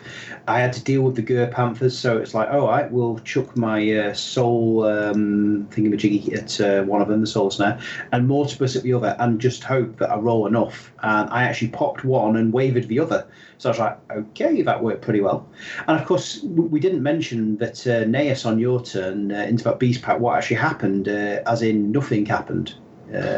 There's a reason I did not mention Naeus. There's a reason. I just don't understand how his knights have got elite, but he just doesn't work hard enough. Not to get elite, that's just rude. There you go. Naeus was just faffing about, and then Pappy went into the knights, and he didn't actually pop them, did he? And I think I threw the Pharaoh in as well because it was so important at that point. I had to try and kill him. Was it that turn, or was that the turn after? I think that was the turn after, because I think you did actually kill the first unit of knights.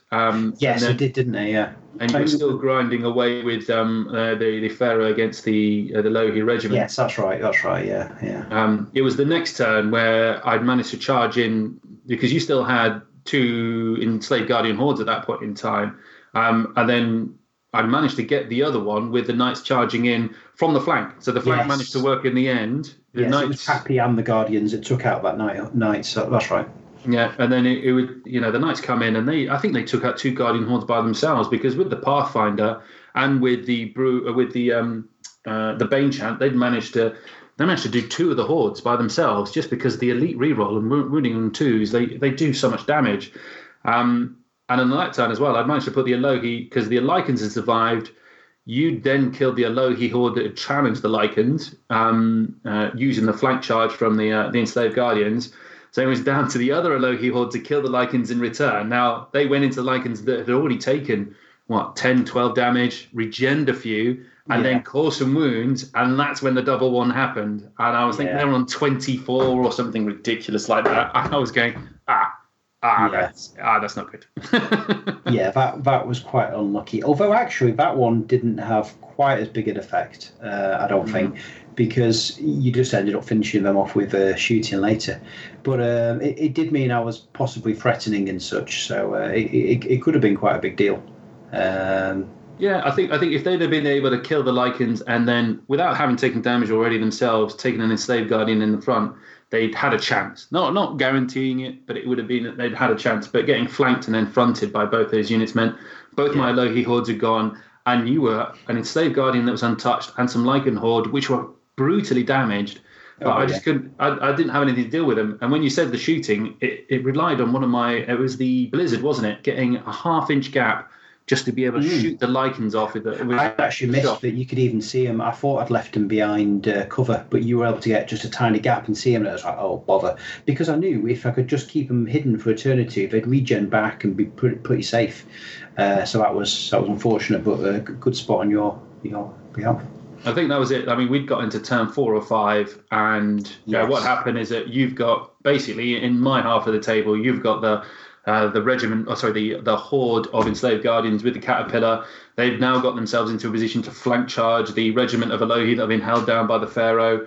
The knights that had caused so much damage early on against the enslaved guardian hordes have now got charged by both Pappy and the Pharaoh, yes. The side. And just to make sure, I also soul snared them, which was quite a big deal early, because between the 3 of them, I minced those knights. Yeah, it did take you a couple of turns, which did actually help me out a little bit. Okay. But it then left. It was a very tight situation right at the end, wasn't it? Which is basically you had Apophis on the edge of 24 inches. You had your enslaved guardians in my half, so at the moment you had 3, possibly 4 unit strength, and all I had left were the 2 Alohi, the one that would finish off the scavengers and slowly made its way over. It's worth pointing out this time that Naeus needed an Alohi in 3 and 3 turns to kill 1 beast pack. 3 turns to kill a beast pack with help from an Alohi. That's pretty poor. And of course, the other point you had was from those silly, annoying man-at-arms. What do you mean? I think they'd actually just given up. They were on the iPad by then. They were behind the impassable terrain going, fantastic. Yeah, so when do you reckon it's all going to be over? So this was interesting, wasn't it? Because I had a few choices to make. I could have charged your Naeus and combined the Soul Snare to potentially take him in 1. But the issue was, if I did that, 1, I had to kill him, because if I didn't, I'd be on your half of the board and you would auto win. 2, if I killed him, it would still only be a draw, unless I was able to reverse afterwards 2 inches. Yes. Not even 1 inch, 2 inches. So it's a gamble followed by a gamble. Or I could be on my own half, your half, and as long as I don't lose another unit, I'm guaranteed a draw. But I've also got a chance of throwing the Pharaoh into one of your Alohi and Soul Snare in it. So actually, that's not bad. And then, of course, you saw that coming up, so you actually tried to stop the Soul Snare, didn't you, with your, was it a wizard? Yeah, it was the Martyr's Prayer Wizard who was brutally wounded from trying to regenerate Alohi.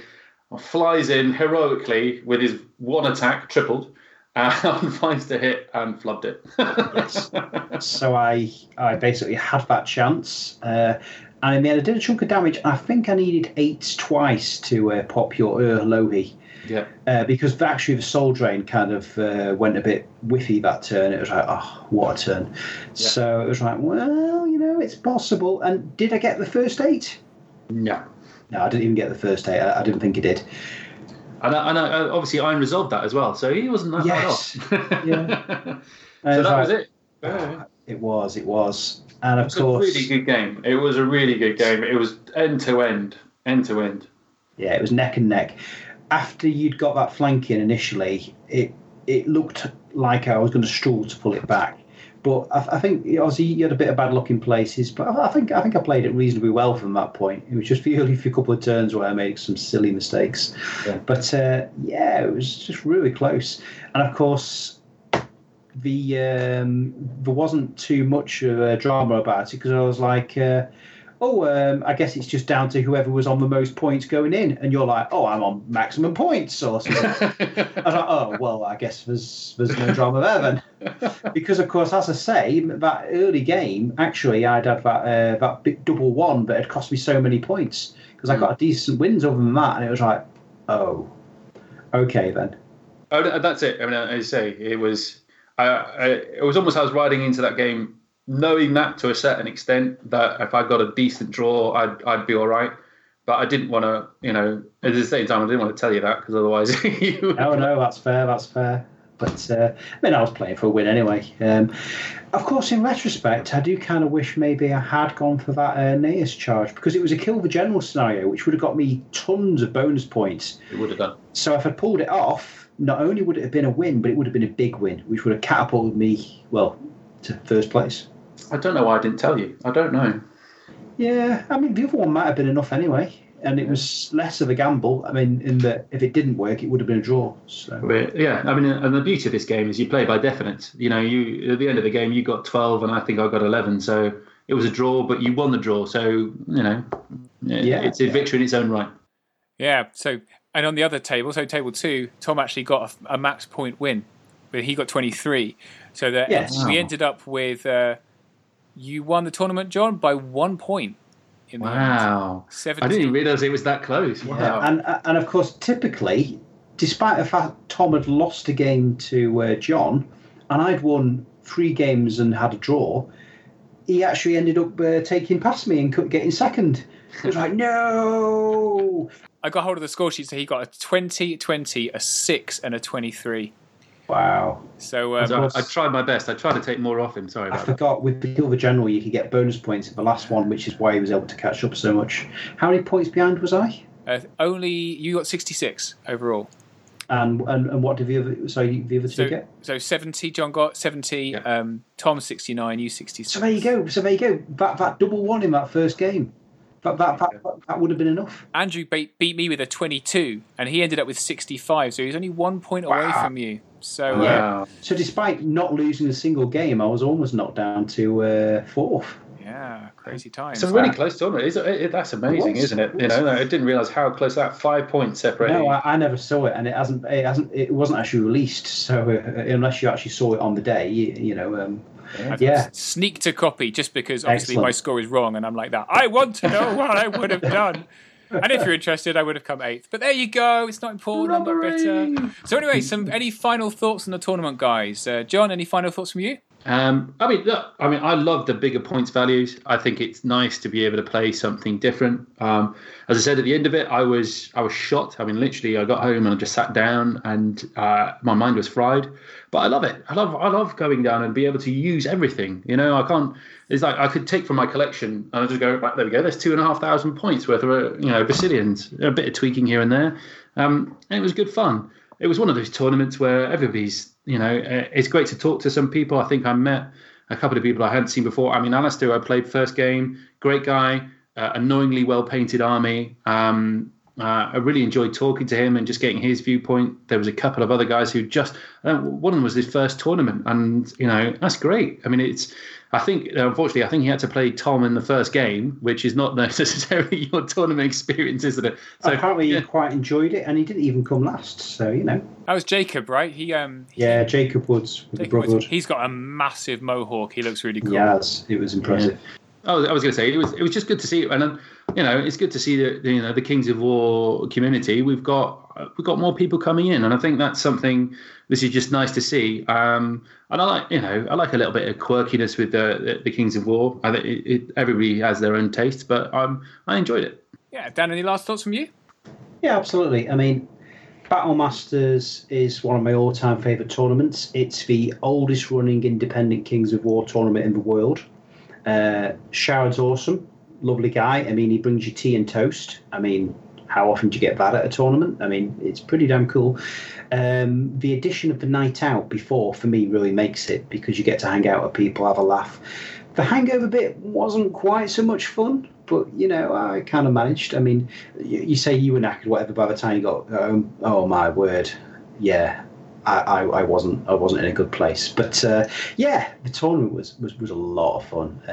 Seriously good time. Now, what's interesting is going into it, I'd looked at the rankings and I'd seen how many points we could get for it. And Tom, if he won, would only increase by 1 point.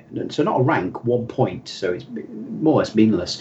I would increase by about 4 points. So again, pretty much meaningless. What hadn't occurred to me is that if John won, he would steal my spot in the rankings. That's right. Pushed down to 7th place. You've gone from 10th to 6th. Nice work. Ticket and 6th. I'll take it. I know. But what is cool is I am now the highest ranking UK Empire of Dust player. Yay!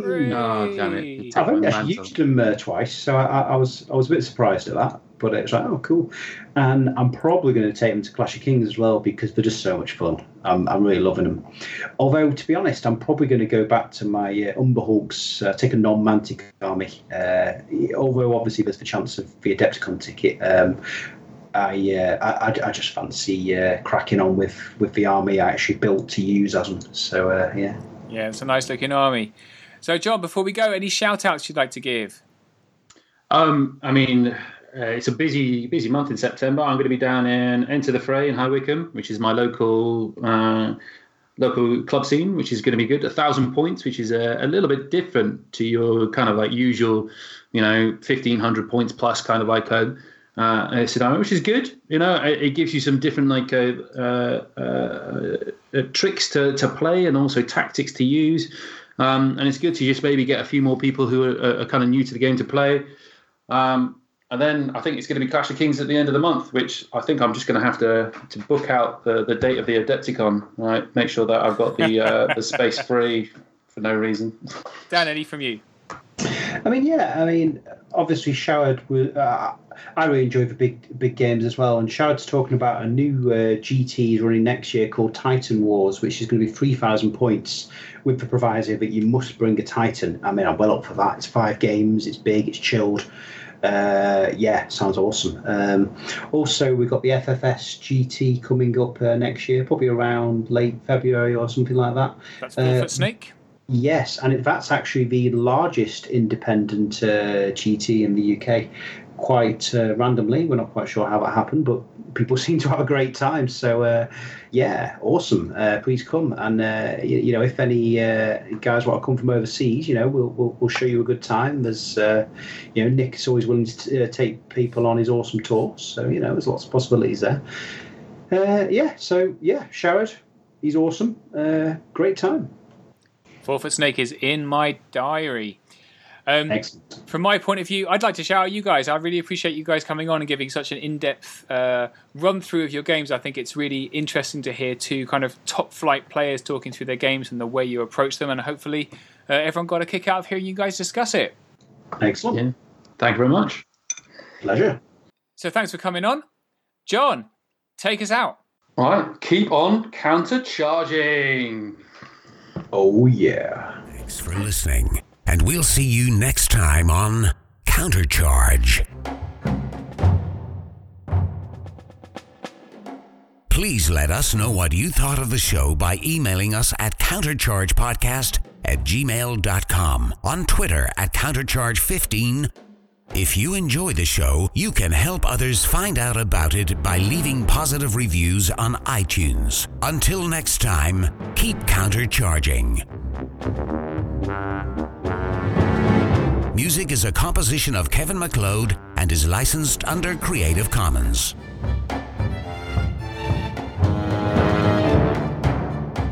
Before we crack on with our recap, a few of us were down or up the night before.